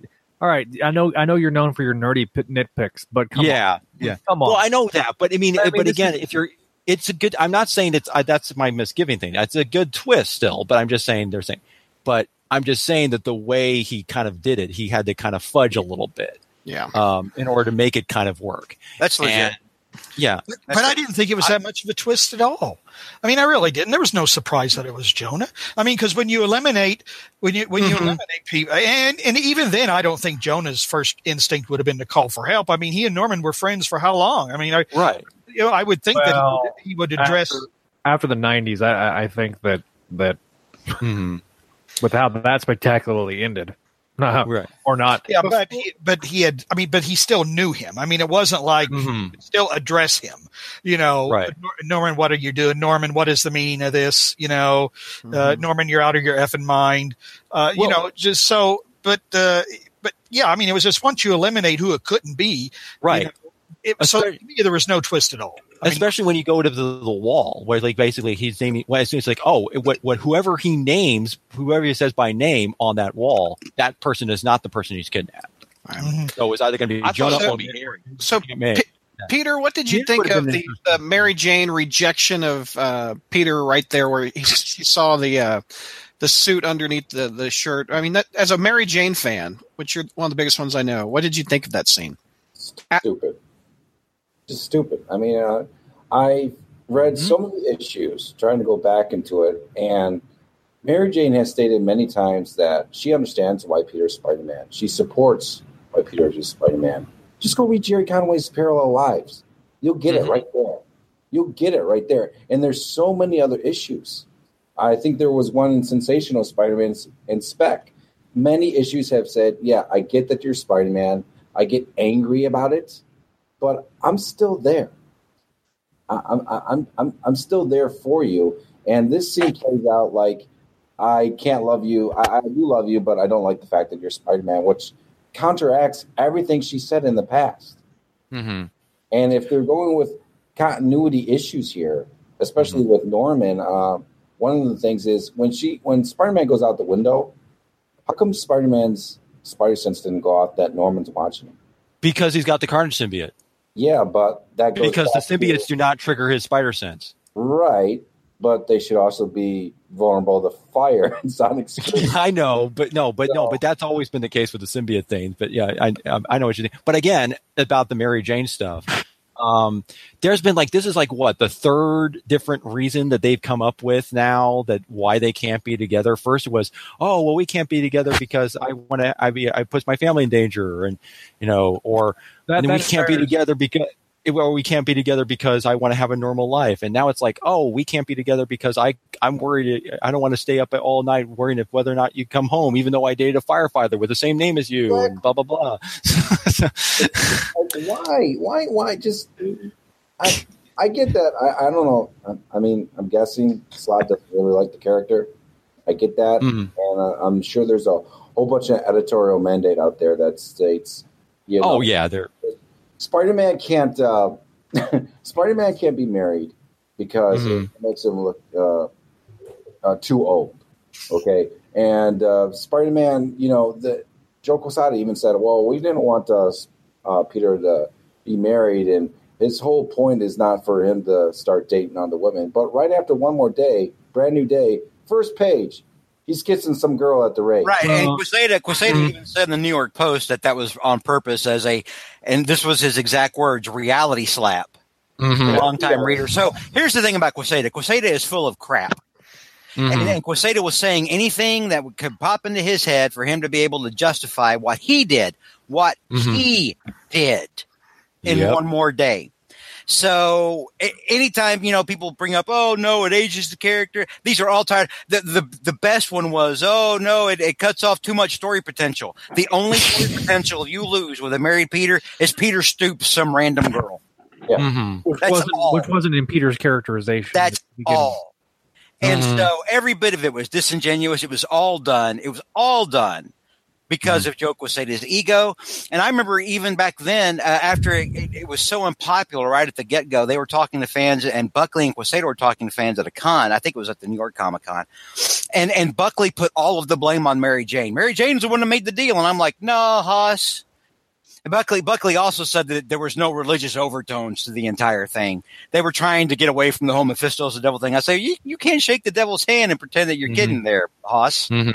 So, they have used so mmany weasel words, and they have spoken in such bad faith about all of this that you can't point back to, well, Quesada said, no, Quesada was saying anything to try to justify what he did based on his personal preference. Well, and they're still trying to justify it now because that's the only reason. Oh, yeah. I mean, it's just they know that people don't like One More Day, and they know that people would rather have, most people would have the marriage back, or them or Mary Jane and Peter in some kind of relationship. But no, they have to justify editorial has to justify their decision. They have to keep making excuses for it. My question for you, because in this issue, we have Norman relearning that Peter is Spider-Man, and that is an homage to Amazing 39, where he discovers Spider-Man is Peter Parker.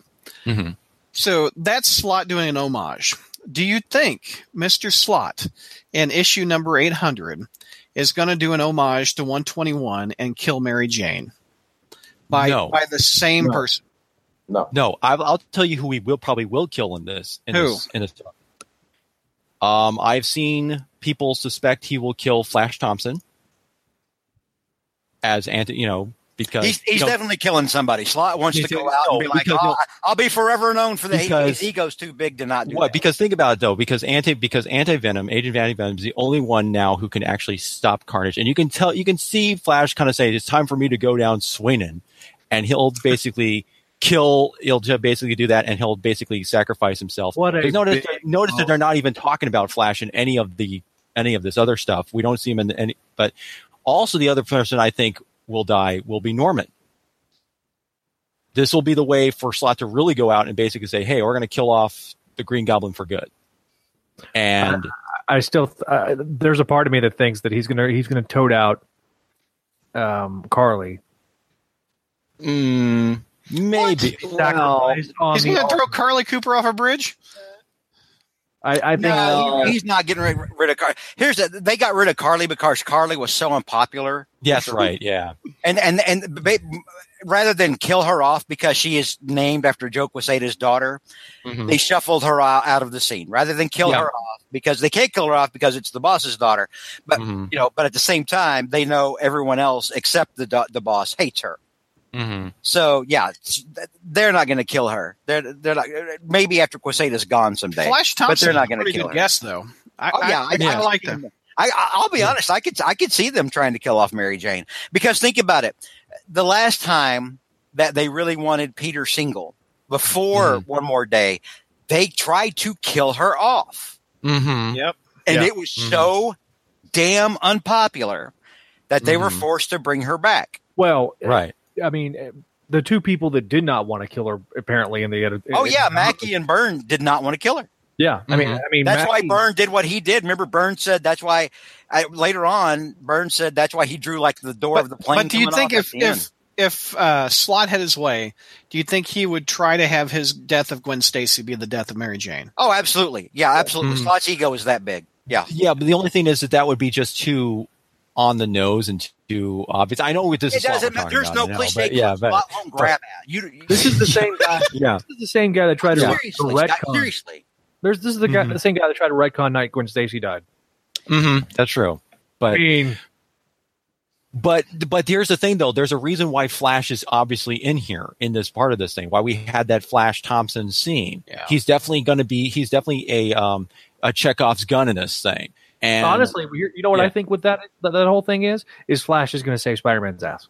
Oh, sure he is, and that's why Flash I think could potentially die in this arc because who's Norman taken out? Well, isn't Mary Jane on the cover of the yet again Amazing Spider-Man #1? When hang on, consider this though. All Spencer has said is that Mary Jane will be there with a new interest. He could be talking about her funeral. Mm-hmm. I'm just putting that out there. Here's the thing. I mean, I hate to say those things, but this is Marvel and it's Slott, and this is what these people do now. They only to them the greatest PR they can do is to piss fans off. There's a good question from Joshua Nelson on the YouTube chat. If Slott did kill off Mary Jane, would you guys stop reading the books? Yes. Oh, everybody. I think that would. They would probably. You would have to get new panel. Probably be a lot of mass. Well, yeah, there would be mass exodus, and in terms of not just pretty much all across the board, because we've seen what happens when they try to kill off Mary Jane. I mean, that's when you had, that was at the lowest point that the book we thought that sales did drop. JR, you remember that? Yeah, yeah. Yep, there was anger over that. Now here's the thing though: would Marvel want to risk doing that again, knowing what the sales estimates are on the book right now? Yeah, that's. I think Quesada would totally do that. Yeah. I totally do. All right, I think of Quesada's mind. I think Quesada. I think part of him is still angry that we didn't see his genius with One More Day and Omit. That we didn't all recognize that we were watching an opera from a maestro. So I do think there's that part of it. But on the other part of it, I think Quesada would look at it and say, well, if it's been 10 years, they still haven't gotten over it, we're just going to get rid of her. Yeah, I totally think Joe Quesada is capable of that. Completely, 100%. We have discussed this one. We need to go on to a book that, is even more controversial. Peter, you've got Spec 300 on this one. Yes, I do.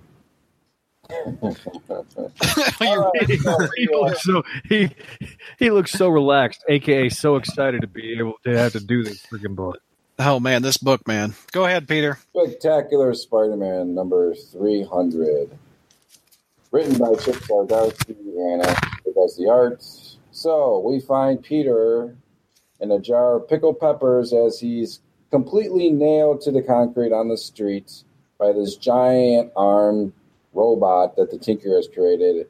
And I believe this is the deadliest foes of Spider-Man surrounding him, along with an Iron Man villain guest star, because we can't have a Spider-Man book without an Iron Man guest star, right? That's true. Superior foes, by the way.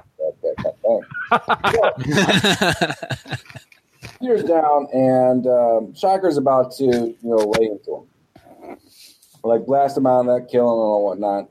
And all of a sudden, bam! Hawkeye fires an arrow right at Shocker's little hand things, and Peter's saved by Hawkeye. Now, to give you a little recap, the Tinker has taken down all the superheroes' high-tech gadgetry. It means Ironheart's down, Vision's down, Black Panther's suit is down. It's just the villains whose amped-up suits are going to work. But luckily, Hawkeye has just a regular bow and arrow and takes care of it. Then Johnny Storm comes in and flushes all the villains away to give Spidey some breathing room. And then, because he just had a new movie coming out, Black Panther, now without a suit, no high tech whatsoever, goes in there and takes out this giant tinkier robot with one punch. Like, or bam, or I think, it's an arrow going into one of the tentacles that's holding Spider-Man down. Yeah. With no suit. Yeah. No powers. Just being a badass because, he's got a movie coming out. So he has to show himself. And then right there, Peter's free. Spider-Man can breathe again, but now Whiplash is there, and he's about to, slice Ironheart in half. And Spider-Man does save her and gets her out of the way. But unfortunately, he is thrown and right through a window. And Peter does the sensible thing by apologizing to that window because he broke that window's heart pretty literally. So, sorry, window. Sorry, window. I'm going to Apple. God, that's terrible. Oh my God, Brad, just stop. Just stop. Hey, since it's already stopped here, let me. This is why. I thank God that I was writing in chat and didn't hear anything, and don't actually true, and I'm glad. This is why I was so irritated when I'm saying Slott has too much control over how Spider-Man's going. This could easily have been an Amazing Spider-Man. He's getting saved by Black Panther and by Hawkeye. I mean, this is he set the stage. It's going to take us years to get out of this crap. I agree. The wimpy Spider-Man is contagious, like clones. So now, This is a character that used to beating teams of X-Men was Tuesday. And he could beat a former Herald of Galactus. He could beat Juggernaut. And now he needs people to save him. He needs T'Challa to do one punch and he's up. Now he runs off and lets MJ fight the big bad villain. Now he runs off and lets other people fight Dr. Octopus before he can come back and It's not the same character. It's laughable, man. It is so bad. It is so bad. I hate to bring you all down with my negativity. Yeah, damn it. I know without me here that the positivity would apparently just increase. So much oozed out of our pores. Yeah. So, Peter, we're with Spider-Man and Ironheart. We're with Spider-Man and Ironheart, and she can't get out of her suit. She tells Peter, the right button to push to get her out of the suit. Control-Alt-Delete, get out, yeah. And that's exactly what happens. And then Peter finally figures out that the Tinkerer and his brother are working together due to all the phones being hacked and untraceable. All the same thing. He finally puts two and two together. So he has to get back and save his non-sister, Teresa. And Ironheart, is her name Riri Williams? Yeah, Riri. Yeah. I don't follow her. Peter says, no, you stay here. You're too young. I don't want you to fight or whatever. Why not? I'll go take care of this. And Riri says, no, I'm not doing that. Her phone that she has turns into an Ironheart glove, and she's about to go pound some, with the rest of the superheroes and take care of all the villains while Spider-Man runs away to go save his non-sister. So then we get to the Tinker's lab where she's about to do, pure comics, extract superhero and supervillain data from her bloodstream. Mm-hmm. Let me say that again. Data from her bloodstream. It's almost as if he doesn't know how biology and or information work. You guys seem shocked. Maybe that'll help you out. But that gets interrupted by this new character named Mitz, who's an ancient Mitz. He's part of the Grey Blade, and what they do is they're this renegade SHIELD division. Yep. So he's going to go in there to get Teresa to get her back because she's a traitor. So that's going on, and then Tinker jumps in his Total Recall Robo Bro And, after that, he turns into this giant silver monster, kind of almost looks like Silvermane, and continues to take on Agent Mince's dronies and cronies and whatnot. So he's about to lay into it when Spider-Man shows up and about to hit the robot with a car. That panel is awesome, and that's one of the best things in the book. That's a great looking panel. Yeah, it is. Like, Spider-Man says, because it's going to be pretty cool once he stops the Tinker and then smashes that car right on them. And the funny part that I love about this is that it's Jameson's car. Yeah, I think that's awesome. You weapons! One of the rare things in this book I liked, that scene. I love that scene. That was awesome. I agree. But then we get back to, crap story, yeah. Destroy the machines, Spider-Man says to Jameson, and that will fix everything. That will make sure this data doesn't get out. So that's exactly what J. Jonah Jameson and Betty Brant do, because they're heroes now. They have to go take care of this, while Spider-Man takes care of the Tinker's robot. As the fight continues, Tinker's about to get away, because Tinker says, You're far too late, Spider-Man. Hint, hint. There's something coming up. He gets away, but is stopped by Ironheart, who basically says, "Oh, shut up."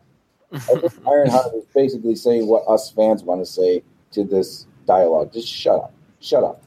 So within just a few more panels, Spidey's pals show up. It is a Spider-Man book, so there are team-ups.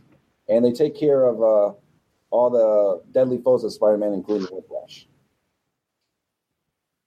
Then, all of a sudden, like straight out of a Steven Spielberg movie,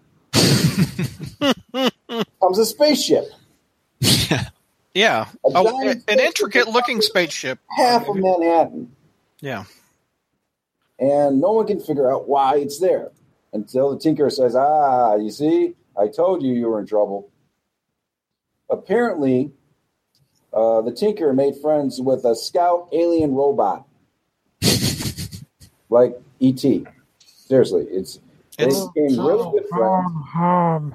They were going to picnics together, walking in the park. They were tinkering together. Comic books. They rode their 10 speeds together. Some ice cream. But then all of a sudden that's ruined when Tinker returns to his lab and finds out that it's completely on fire. That's it. Like someone burned it up. He blames it on the super people. The villains, the supers did this. But unfortunately, in that fire are the notes on how to stop these aliens that are now arriving on Earth. So going more into a flashback. No. Don't worry, guys. I'm almost done. No, it's not you. It's a script. I'm trying to get through this. Tinker decides he wants his friend back, so he's going to make that same type of artificial intelligence in these cell phones that he's giving out to villains. So Spider-Man yells at him for that. You shouldn't have done that, but it is what it is. And both Johnny Jameson, Teresa, and Spider-Man are trying to figure out how to stop these aliens because it's death is coming. Death. There is no savior unless Doom shows up. Let's introduce another character, please. Yeah. This book needs it. Doom has shown up.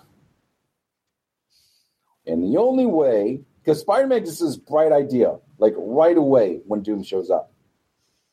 The only way to stop this is to get the notes that the Tinkerer made, but they were destroyed in the fiber. So we need to get a DeLorean and go 88 miles per hour back in time. Gotta get back in time. Because Dr. Doom, he's Dr. Doom, and he has a time machine that Spider-Man can borrow.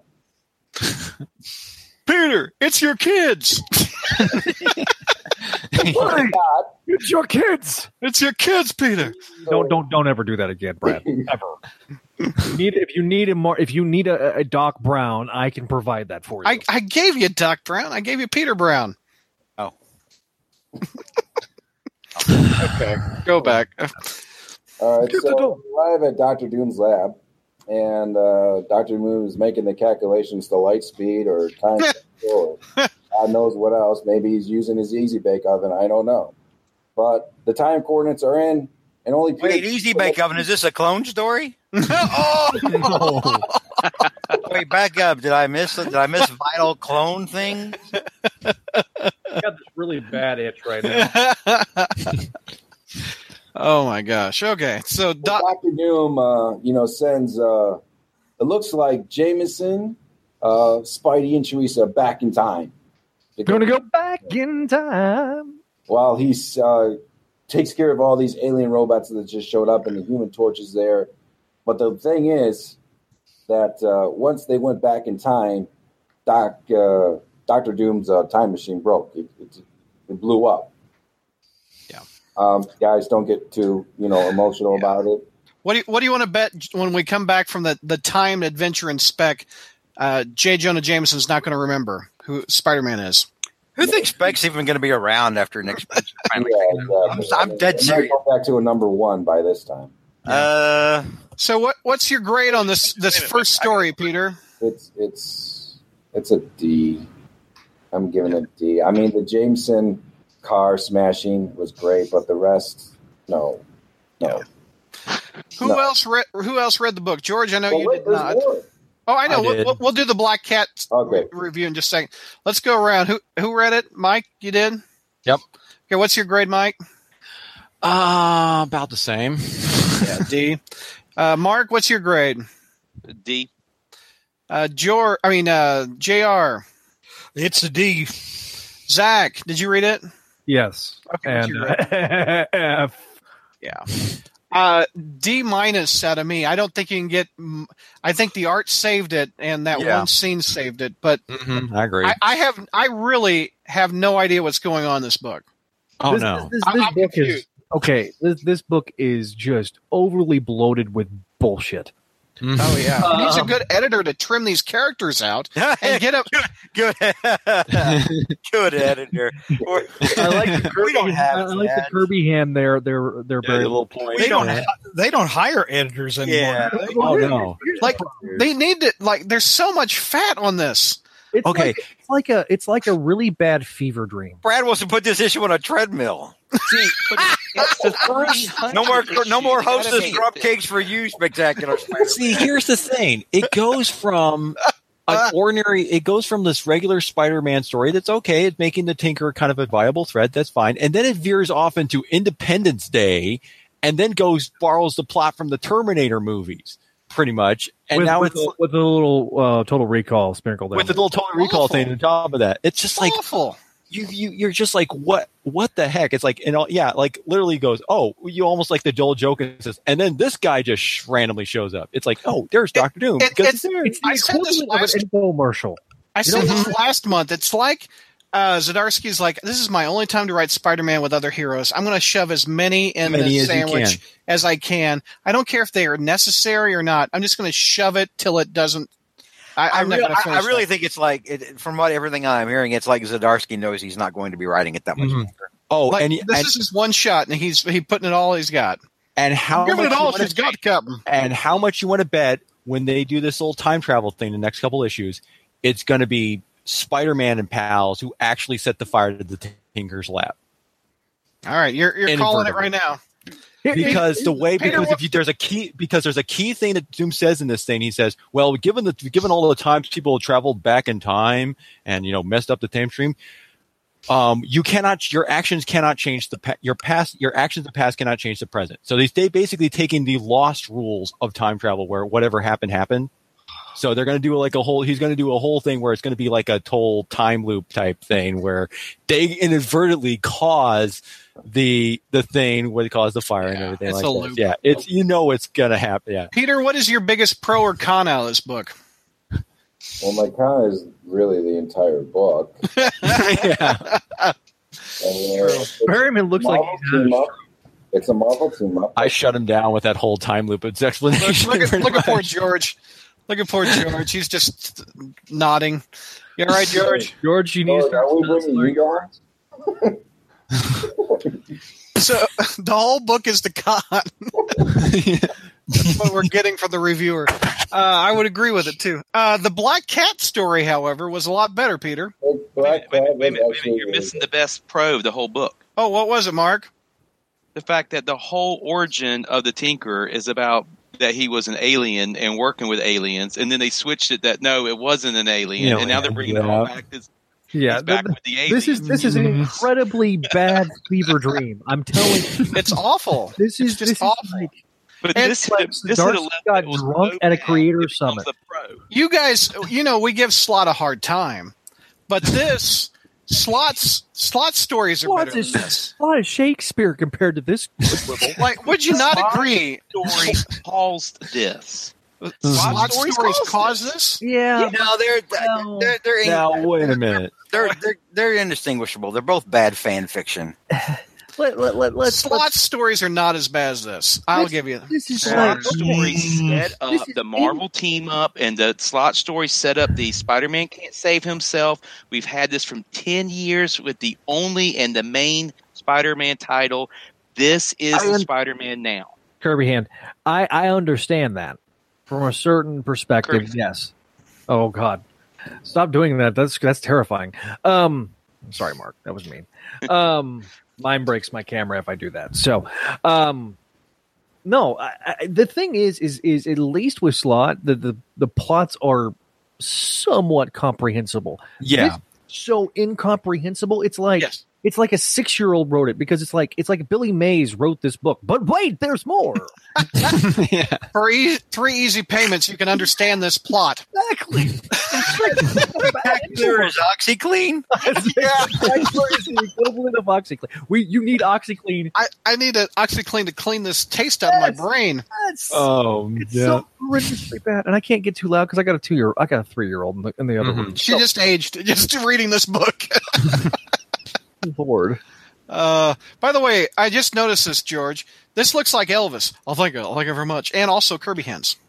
No, Elvis did this. Didn't he do this? Yeah, I mean, like on stage, But, okay. Let's not talk about. Okay. This is not the Elvis. Peter, take us through the Black Cat story, which was a much better story. Yes, it was.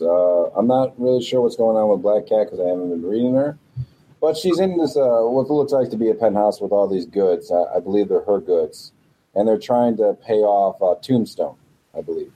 Mm-hmm. So One Stock says, hey, we can, sell this ring, which Felicia just takes the ring from his hand and, knees him in the nards. And, wow, I haven't heard that since I saw Monster Squad. Nerds, man. Old man's got nards. The freaking month. So this ring has a special purpose to Felicia. And we get back to it, and we're having a flashback.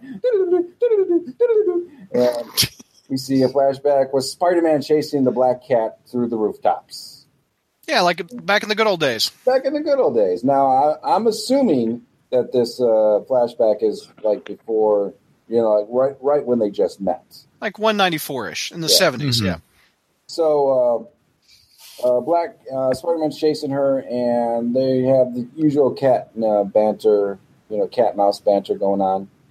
And I guess the diamond that she stole, she takes it out, and she does the most thing we never ever seen her do, is that she proposes to Spider-Man right there. Will you marry me? Which is kind of like an homage to what's going on in Batman. Yeah, it's deliberately cribbed from that, actually.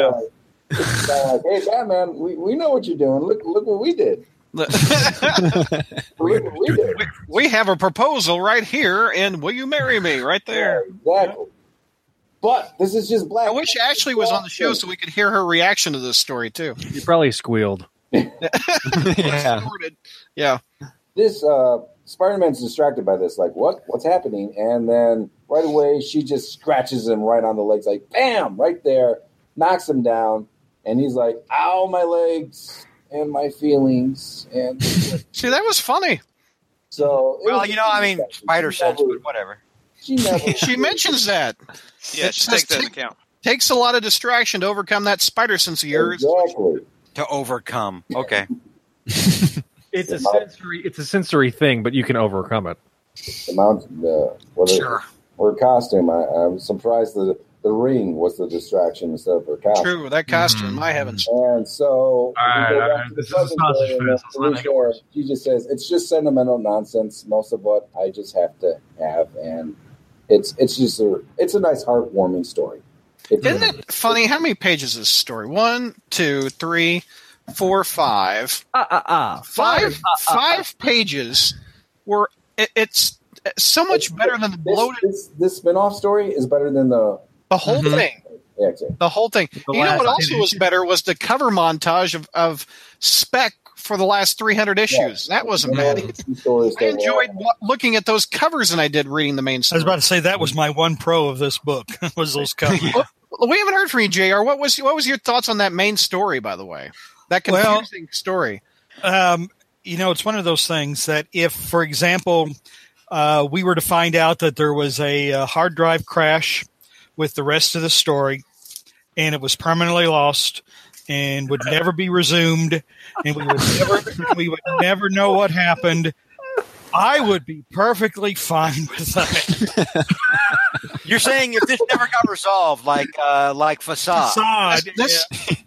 Please let this be. I would rather Facade be resolved. I mean, if you ask me which one I cared about most being resolved, Facade would be it. I mean, when they go back in time, they'll solve that too.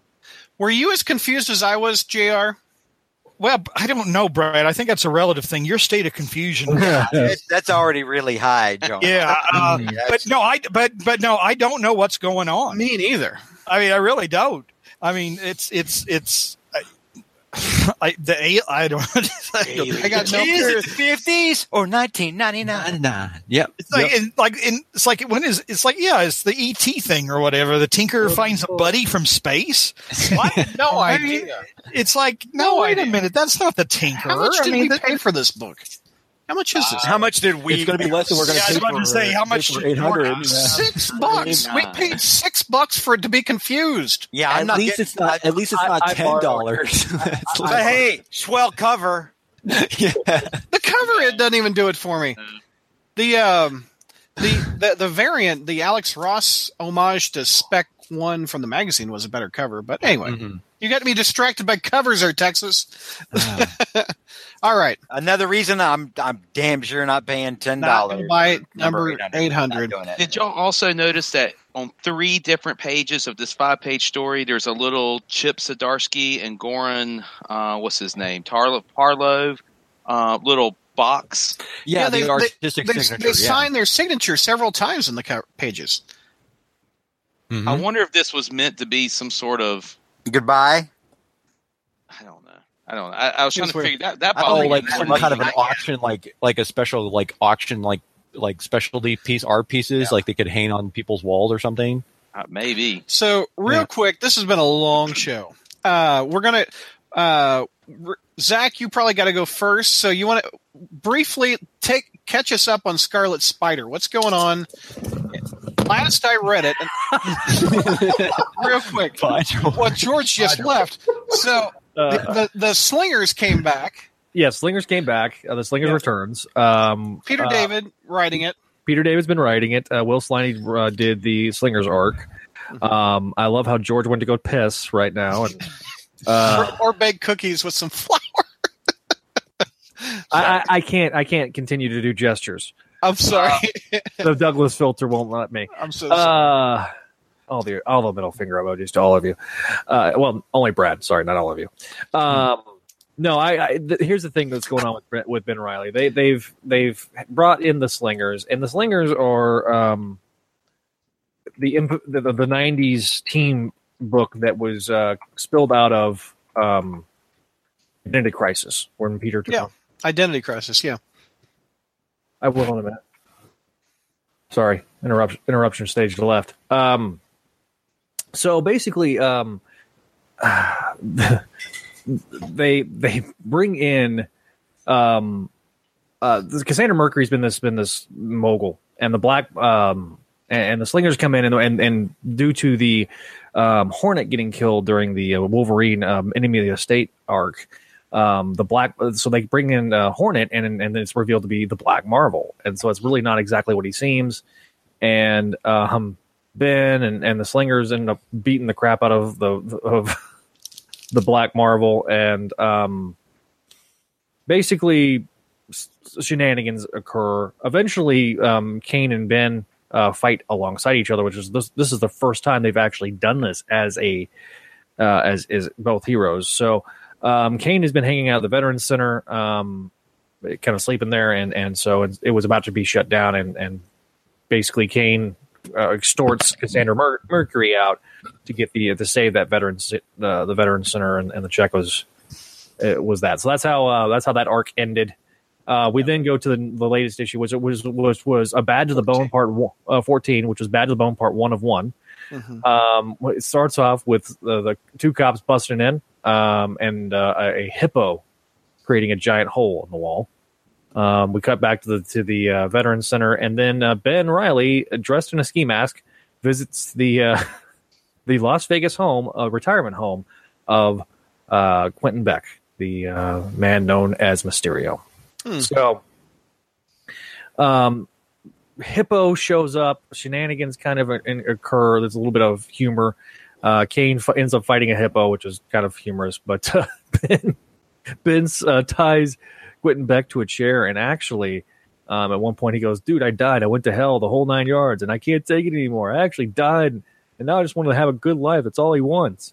Told you'll never understand that." And Ben's like, "Be amazed what I can understand," because of course Ben has died 27 times. Exactly. In George Berryman's all-time favorite issue of Amazing Spider-Man.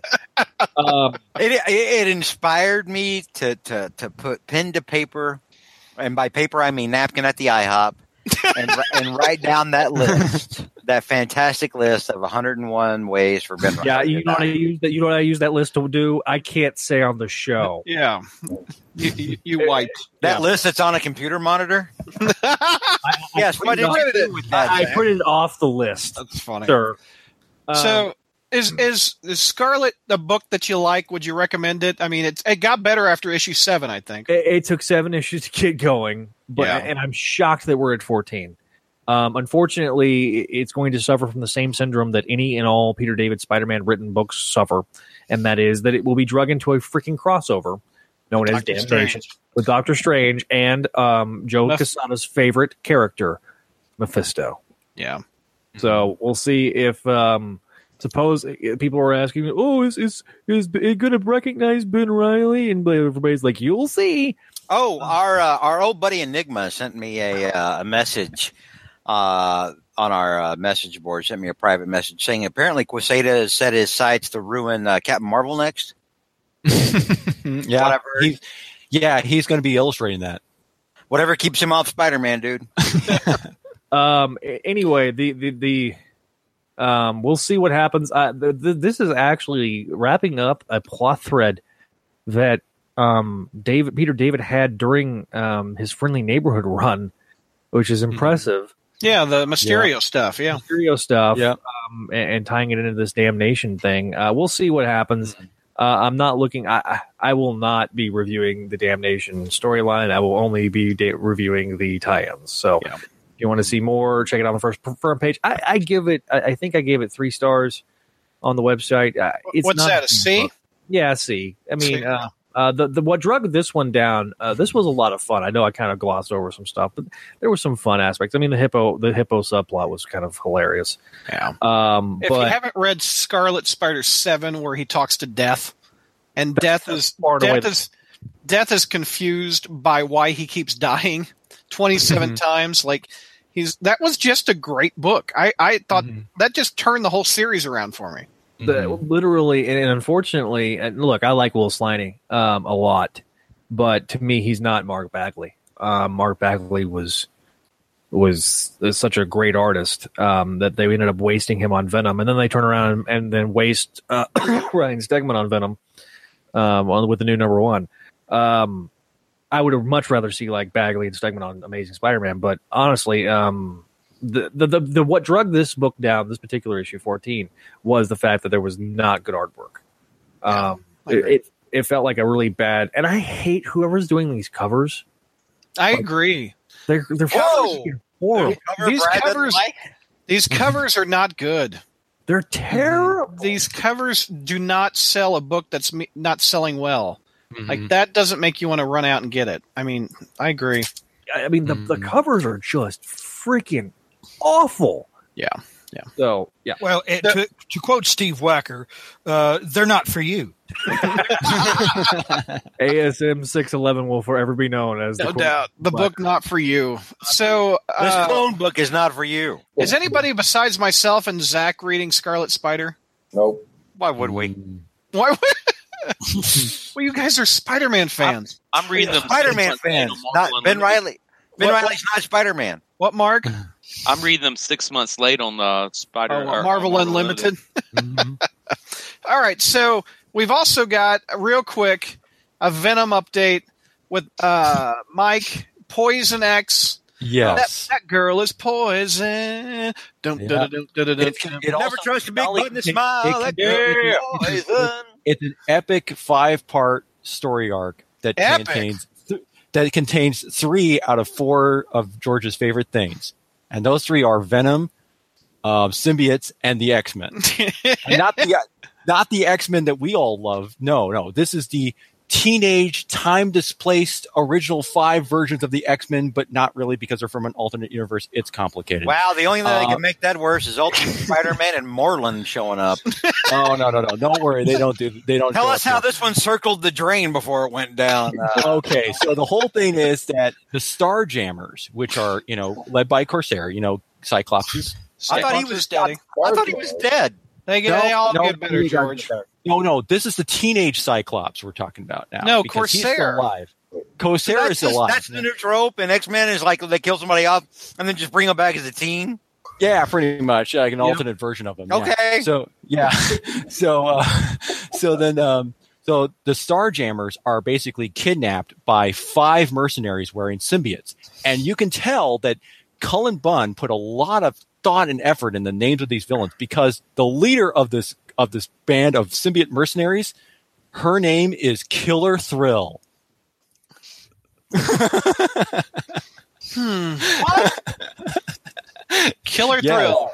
Killer Thrill. Kills the thrill, that's for sure. Yeah. Instead of Thrill Killer, it's Killer Thrill, because he just did a little twist to reverse it. So then the teenage X-Men, they realize that, oh my gosh, we got to save Cyclops' daddy. So they turn to the symbiote expert Venom, because hey, he knows all about these symbiotes. And the symbiote, of course, is like, he's all eager to go, because it's like he wants to save his own kind. But Venom's like, no, I know how this ends. It's just going to be another one of these everybody gets a symbiote stories. I do not want to get involved with another one of these things. I've already ran through 2 of these, but nope. He gets dragged aboard. You get a symbiote. There's a point now during their adventures. There's Cyclops gets critically wounded, and they then track down to see where these mercenaries got the symbiotes from, and they got it from a guy who was a black market dealer of symbiotes. And wait, which Cyclops is this douchebag Cyclops, or is this teenage Cyclops? Can you imagine the guy in the back alley, like if you want to buy a watch in a trench coat? Hey, you want to buy a symbiote? He does have a trench coat. Actually. Oh, he does have a trench coat. He also wears a cowboy hat. Oh my and gosh. because all the cool Star Wars names were taken, this guy's name is Hayes Manser. God damn. Oh my god. And this is Cullen Bunn. This is somebody who Brad used to crow about. Oh, Cullen Bunn does some good stuff, but this doesn't sound like it. Okay, he does some good Deadpool, and he did some great Magneto.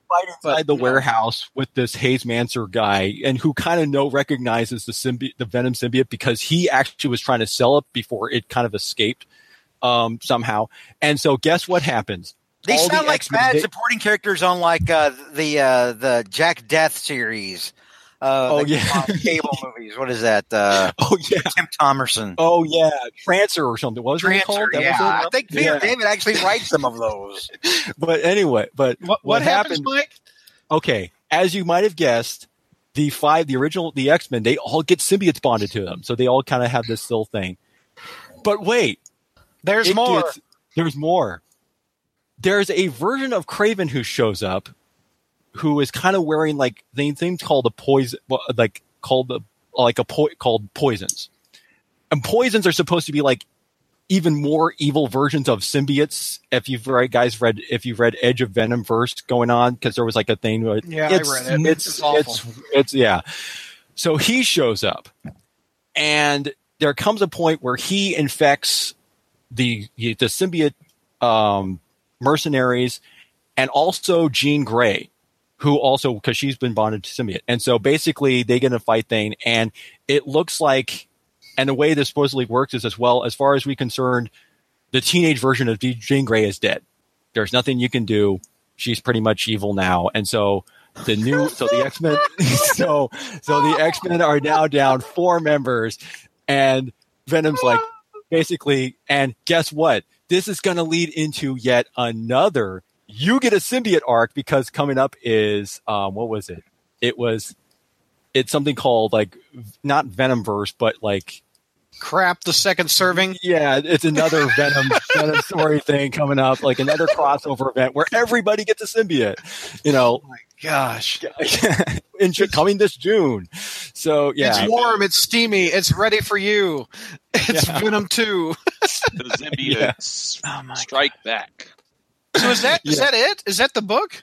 Pretty much, yeah. You got 5 issues of this thing where basically everyone gets a symbiote again, and just so all the X-Men got symbiotes.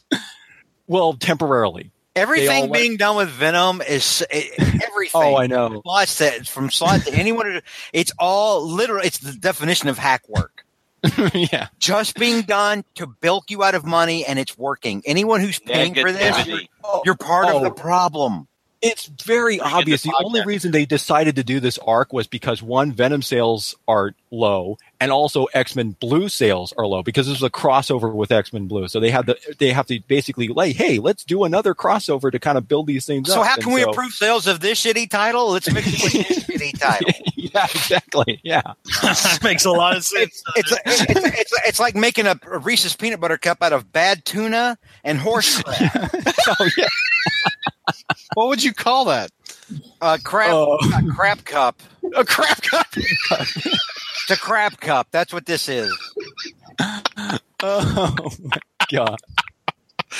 Oh, it's a crap cup. Oh. All right. So this leads into another Venom series. Is that what you're saying? Of course it does. It does. It does. Yeah. Venomized? Coming this summer. Venomized. That would be it. Venomized. So it's Venomized is where all the heroes get a suit.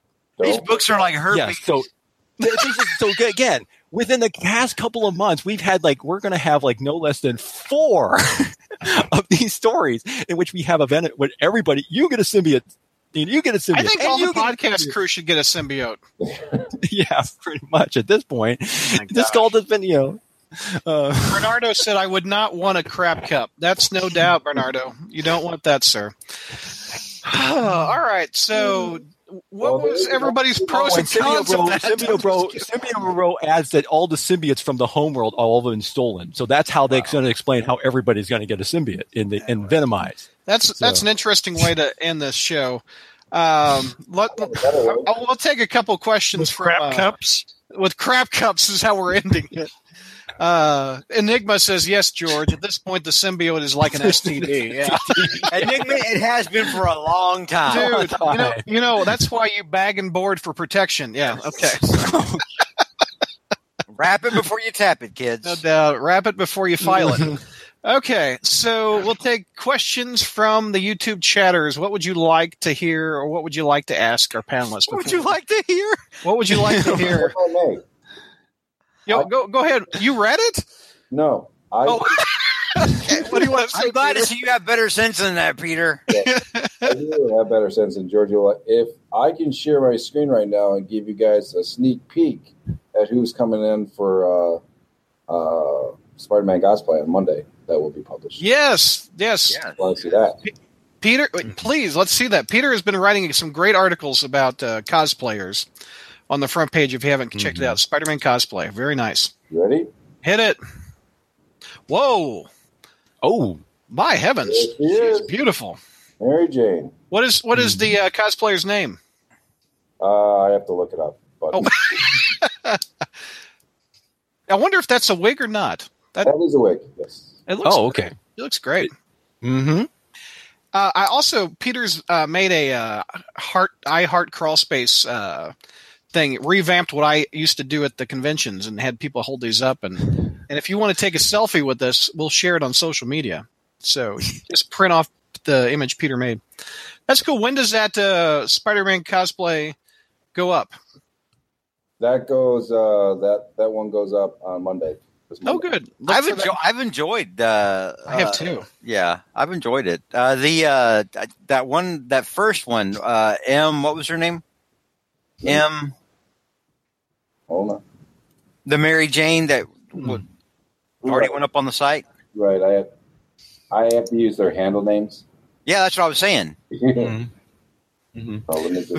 on YouTube says, "Wowzers." I'm trying to remember what her handle name was, because her Instagram was really cool too. Yes. She had like a lot of really neat stuff on the Instagrams. Hang on, let me see if I can pull it up on the site, because the name. Also, Peter's Emchu, EMMCHU. Yeah. Peter's going to do articles about Mary Jane and Peter. He did a great article about the 5-minute story that Peter David did years ago. Mm-hmm. That was a good article too. I actually had a suggestion for that, but Brad, we can talk about that. Okay. YouTubers, this is your last chance. Anything you'd like to say to us before we wrap it? Before we wrap it? Before we wrap it. Wrap it. There you go. That's not in my contract. Podcast. Yeah, that's funny. Are there any? Joshua says, "Are there any Carnage stories out there that you guys actually like? Because I plan on doing an Overlooked Gems piece on one in particular." The very first one. The first one's probably the best one of the bunch. Yeah, where he's busts out of prison just on murdering. Robert says, "Are you looking forward to the Shazam movie?" Yes, you are. I am. I don't know what I think of Zachary Levi in that costume. So I met Zach. He's a great guy, and really. He's built up. He did a podcast. Michael Rosenbaum, who played Lex Luthor on Smallville, did a podcast, and he got interviewed. And it's really deep on these two actors, but Zach is actually built up. And if you've seen some of his work on Chuck, think of Shazam. I have seen all of Chuck. I have watched season. You like that? It's great. It's a good show. But if you think of Shazam, just think of Tom Hanks in Big. And Zach has that. It's very much kind of like that kind of idea, yeah. Because he's literally coming. He's literally a kid in a man's body. I just can't build up like any more interest in the DCU. I just can't. It's so low energy. It's so. I'll see the Wonder Woman movies because, frankly, that's where the heart is in any of that stuff. But I mean, like the craptastic Lex Luthor we're stuck with, that laughably bad Joker, the trying too hard Joker that we're stuck with. No. Well, Josh. Then I've got good news for you, then, George, because they are doing a Flashpoint movie, and the writers of that are supposedly the same guys who did Spider-Man: Homecoming. So like I said, DC. Joshua Nelson asks, JR, I'm going to aim this to you. What if Slott kills Norman off again? Did he kill him off once before? Well, no, Norman died again. You know this. The phrasing was, yeah, if Norman that's what I'm afraid of. Another thing I'm afraid of happening is they're going to try to kill Norman off. But then again, I don't know. I guess maybe that's better than it continually be written poorly. But Bernardo wants to know if we listen to Diversity in Comics, the YouTuber. Oh my God, that's horrible. I'm sorry, I was reacting to something in chat. Symbio Bro said that Kristen Wiig just got cast as Cheetah for Wonder Woman 2, and I hit the internet thinking surely not, and sure as shit it is. It is. What the hell? What? No. Okay. Symbio Bro says, since I said that everyone on the podcast should get symbiotes, what would each of your symbiote names be? I wouldn't have one. My body would reject it. Eric, how about we suggest names for other people's symbiotes? How about that? Anybody? Zach, what would your symbiote name be, or someone else's? My symbiote name? What the fuck? the hell did I walk in? Yours would be clonage.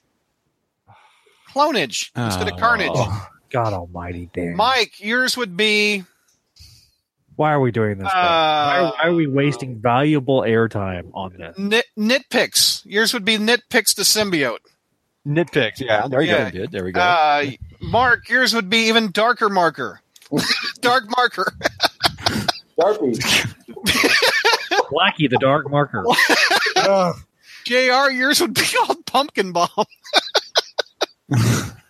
Stop this freaking George, yours would be no, stop. Yours Stop. would It's gone too far already. Stop. I was going to say Downer, but that's going to be Downer. I guess not. Downer Darkness is George's symbiote. I'm just glad that we're finally. Okay, Peter, what would we call his? We'll call it Well, Red. look at the time. Good night, We'll everybody. call it Red since he loves Mary Jane. How about that?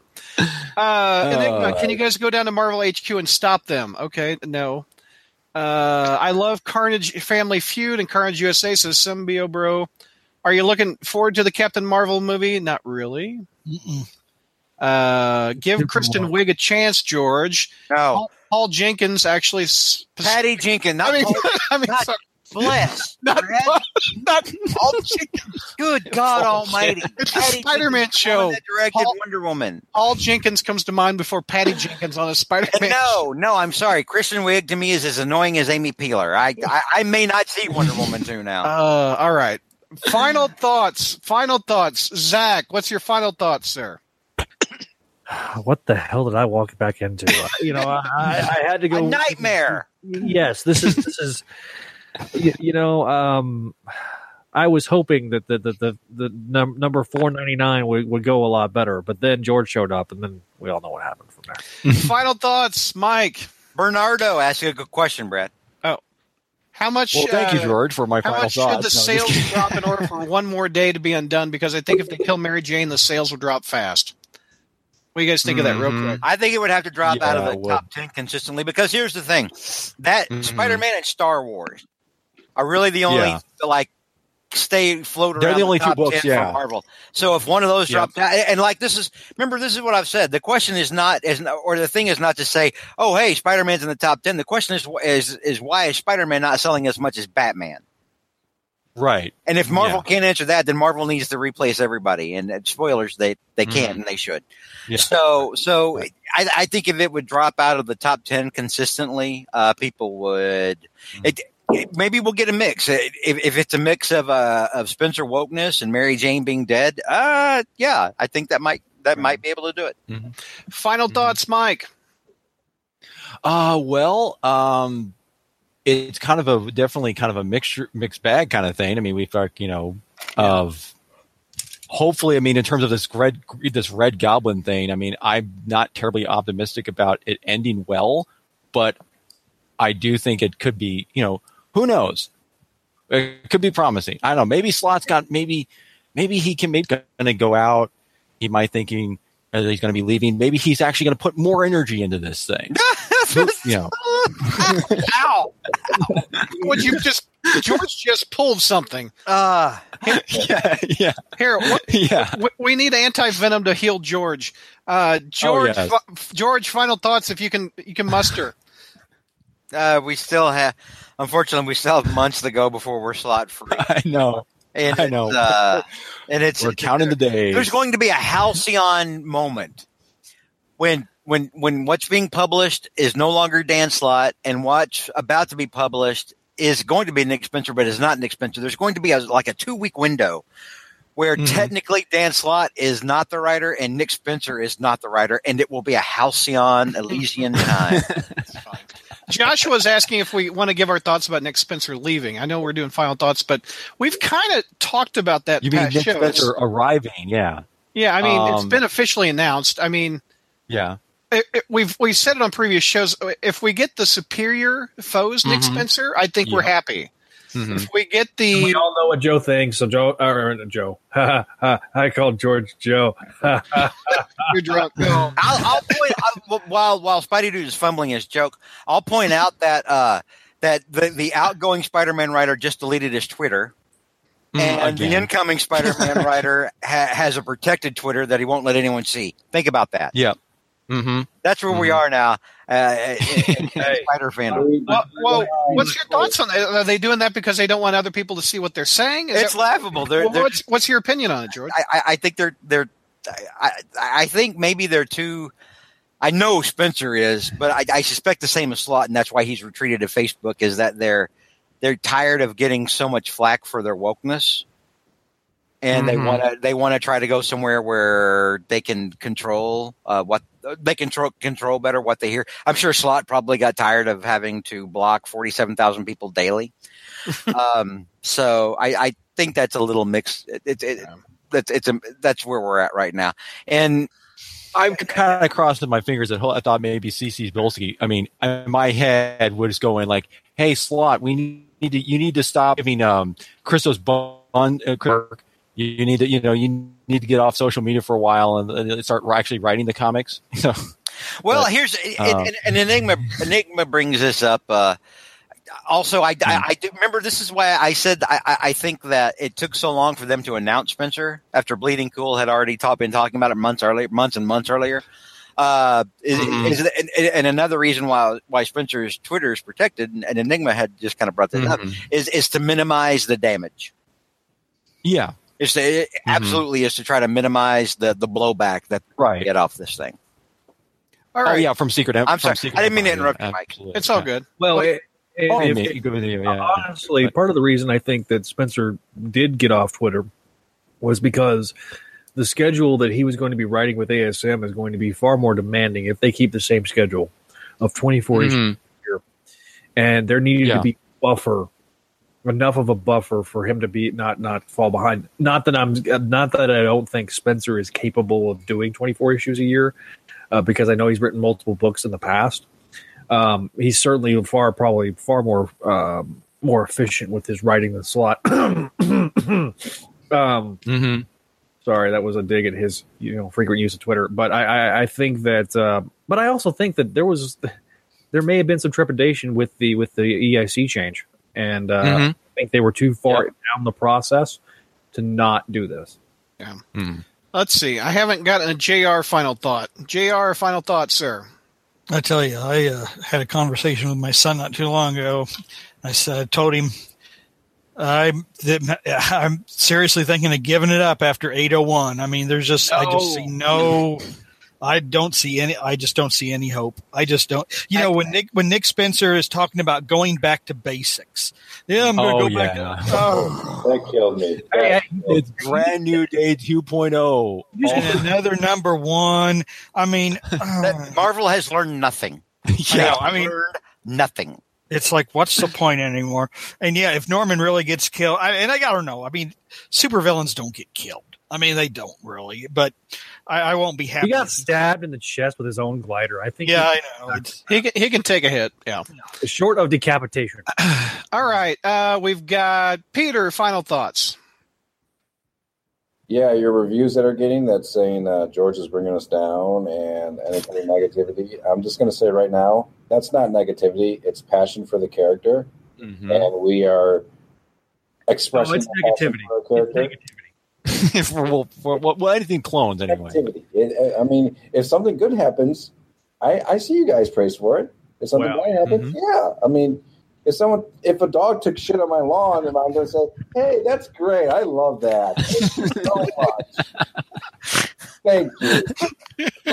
Look at the wait, are you comparing George to dog shit? No, that's all he's comparing. God bless Zach. Oh, I give up. I give up. I'll bring puppets next time, and I can break it. Oh my gosh! By the way, before I get Mark's final thought, Joshua says JR is giving it up. Damn! After reading Spider-Man for 90 years, JR is going to throw in the towel.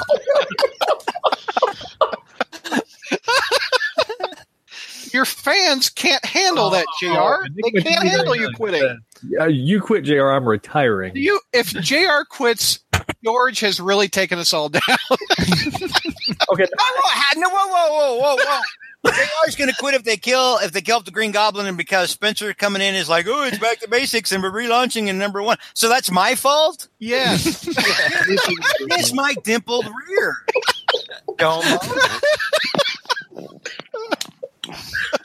Hey, George. Yeah. I don't want to hear from you. I'm done with you.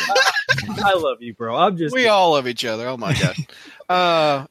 Joshua says, JR, my sincere apologies. 91 years of reading Spider-Man.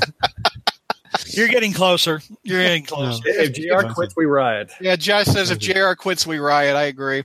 Mark, final thoughts, sir. 2 final thoughts. One, I'm ending this with a positive note. I'm changing all my grades to A+.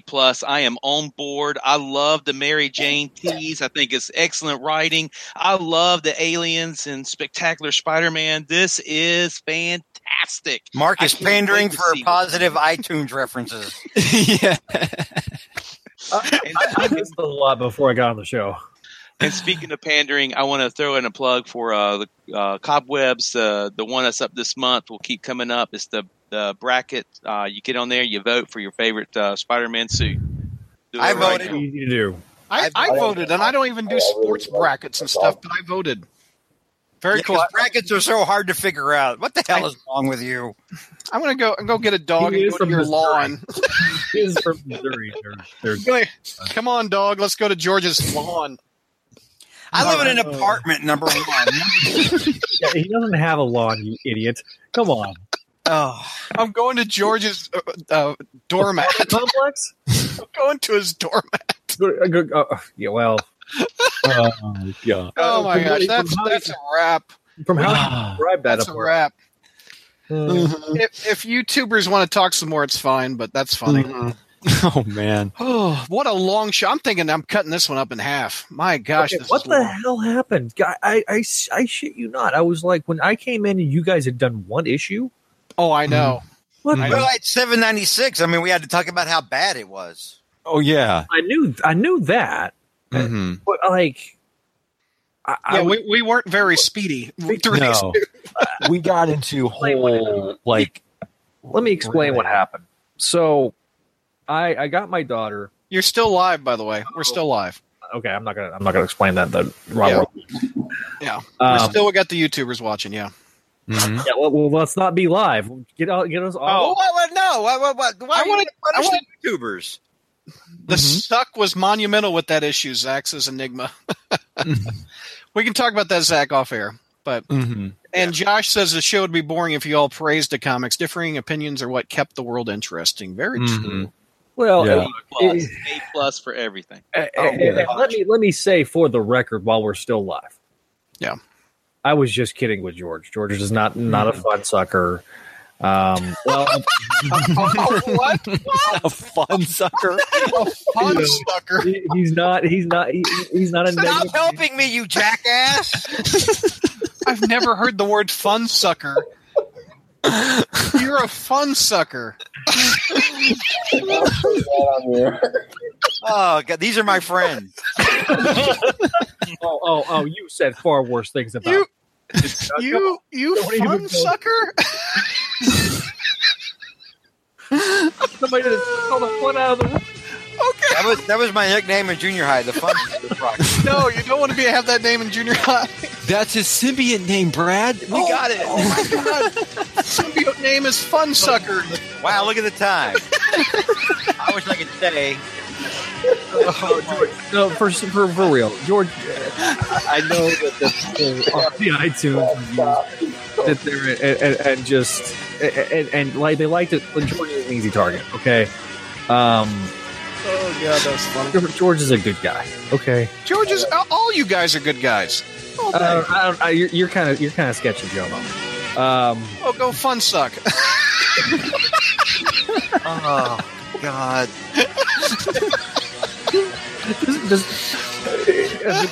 The Missouri educational system. I know JR has run on a rant about that. Oh, let's not go into there. Oh, anyway, that's a good insult. It's kind of like what is it? Shock with Peter David in 2099. Well, that can be our word. Fun sucker. No, I'm vetoing that right now. That's not going to be our word. So anti-venom cures pain. George goes up, gets a little symbiote on somebody, and sucks the fun right out of them. Why am I at that? All right. Good night, everybody. All right. I agree. All right. Good night, folks. Good night, everybody. Thank you for staying up so late. Hey, thanks for having me on, guys. George. Nice seeing you, Chunktown and Dark Mark. Thank you, Mark and Peter. It was good to see y'all. Yeah. See you guys. See you guys. Fun suckers! Wow.